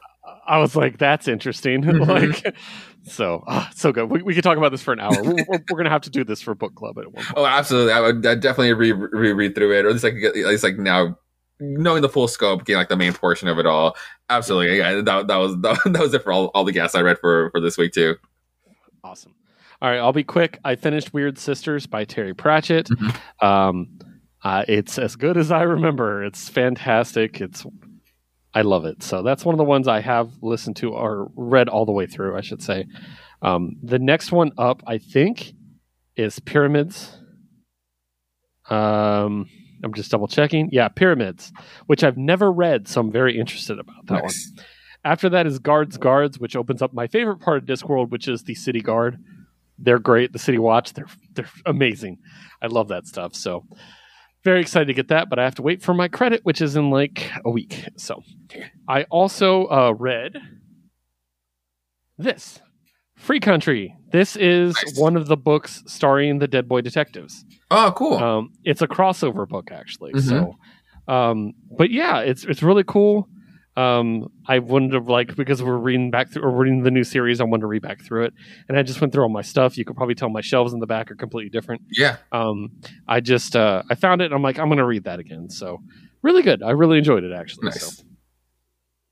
And I also got in the mail today. You might have seen my tweet. Buy Visibility 2, still buy. It came with a trading card for a character named Grace. Oh. And she has the power. If this card is the only bisexual card in play, she gains +2 to all stats. Hell yeah. Which is great. It also came with this pen, which is very big. Like, it's just a great pen. I know. I cannot wait to wear this to cons and stuff. Yeah. So, I haven't had a chance to read the book because I literally got it today. But I'm very excited to. And yeah. Other than that, that's pretty much it. I've been reading back through some D&D books because we're still planning our next campaign. I'm trying to plan my character some more. And but yeah, that's it. Mostly I've been cleaning. I've boxed and boarded everything. Nice. My closet is full of boxes, so I have to take them to my storage unit. But I've converted all my current series to long boxes. Just to make it easier. Because I was literally shuffling like 12 boxes. And that was getting ridiculous. And I had to split DC between 3 boxes at one point. I was like, it's stupid. So, and then Batman Urban Legends ended, and I had half a box free because they're also fucking things. Oh, yeah. So that's good. I moved them to the archive. So yeah, that's it. All right. Well, those are the issues that we had this week. Make sure to check us on Twitter. You can find the show at WHI Podcast. You can find me at WHI Podcast Keith. You can find our producer Liz at WHI Podcast Liz. You can find Josue at Josue Reads Josue. If you follow us on Twitter, you'll get an announcement every time there's a new episode, which should be every Saturday morning. You'll get a complete list of every issue that we review, as well as timestamps to help you jump from publisher to publisher in case you just want to care about what Not's doing. So make sure to follow us in there once again at WHI Podcast. Follow our other show, Jukebox Vertigo, at Jukebox Vertigo. Jukebox Vertigo is a certain POV joint where we put together musical playlists based on a randomized category every other week with our friends and special guests. The next episode that we will have come out, which will be this next Monday, is Side Projects. And we haven't recorded it yet, which is unique. We usually record it before this show. Yeah. So I can't tell you if it went well or not. I'm sure it did. I'm sure it does. But I know that me and Amanda were looking up some real shit bands, and Josue is going to have some fun. No, I doubt we're going to use them. I'm not. She might. It's okay. But yeah, make sure to check that out at Jukebox Vertigo on Twitter. Like I said, that show should come out on a Monday morning. So every other Monday, including this next Monday. After the episode comes out that evening, make sure to check out Josue on Josue Plays Josue on Twitch. He does a listen party for all the songs that are added, and we're all usually in the chat having a good time and chit-chatting. And yeah, just be there. It's a really great time. And just follow Josue on there anyways, because he plays a lot of games. He boards his comics. Sometimes he sits there and reads comics while you watch, which I love. Yep. It's a new one. I popped on. I was watching you just read comics. I'm like, okay. It's a new one. It's a new one. I figured, you know what? Just might as well let the ads roll. It's better than Hogwarts Legacy. Exactly. So yes. So once again, thank you so much for joining us. Don't forget to backboard and box your new treasures, and we'll see you next week with a new batch of beautiful books. Stay safe, and to quote Scott Lang, look out for the little guy.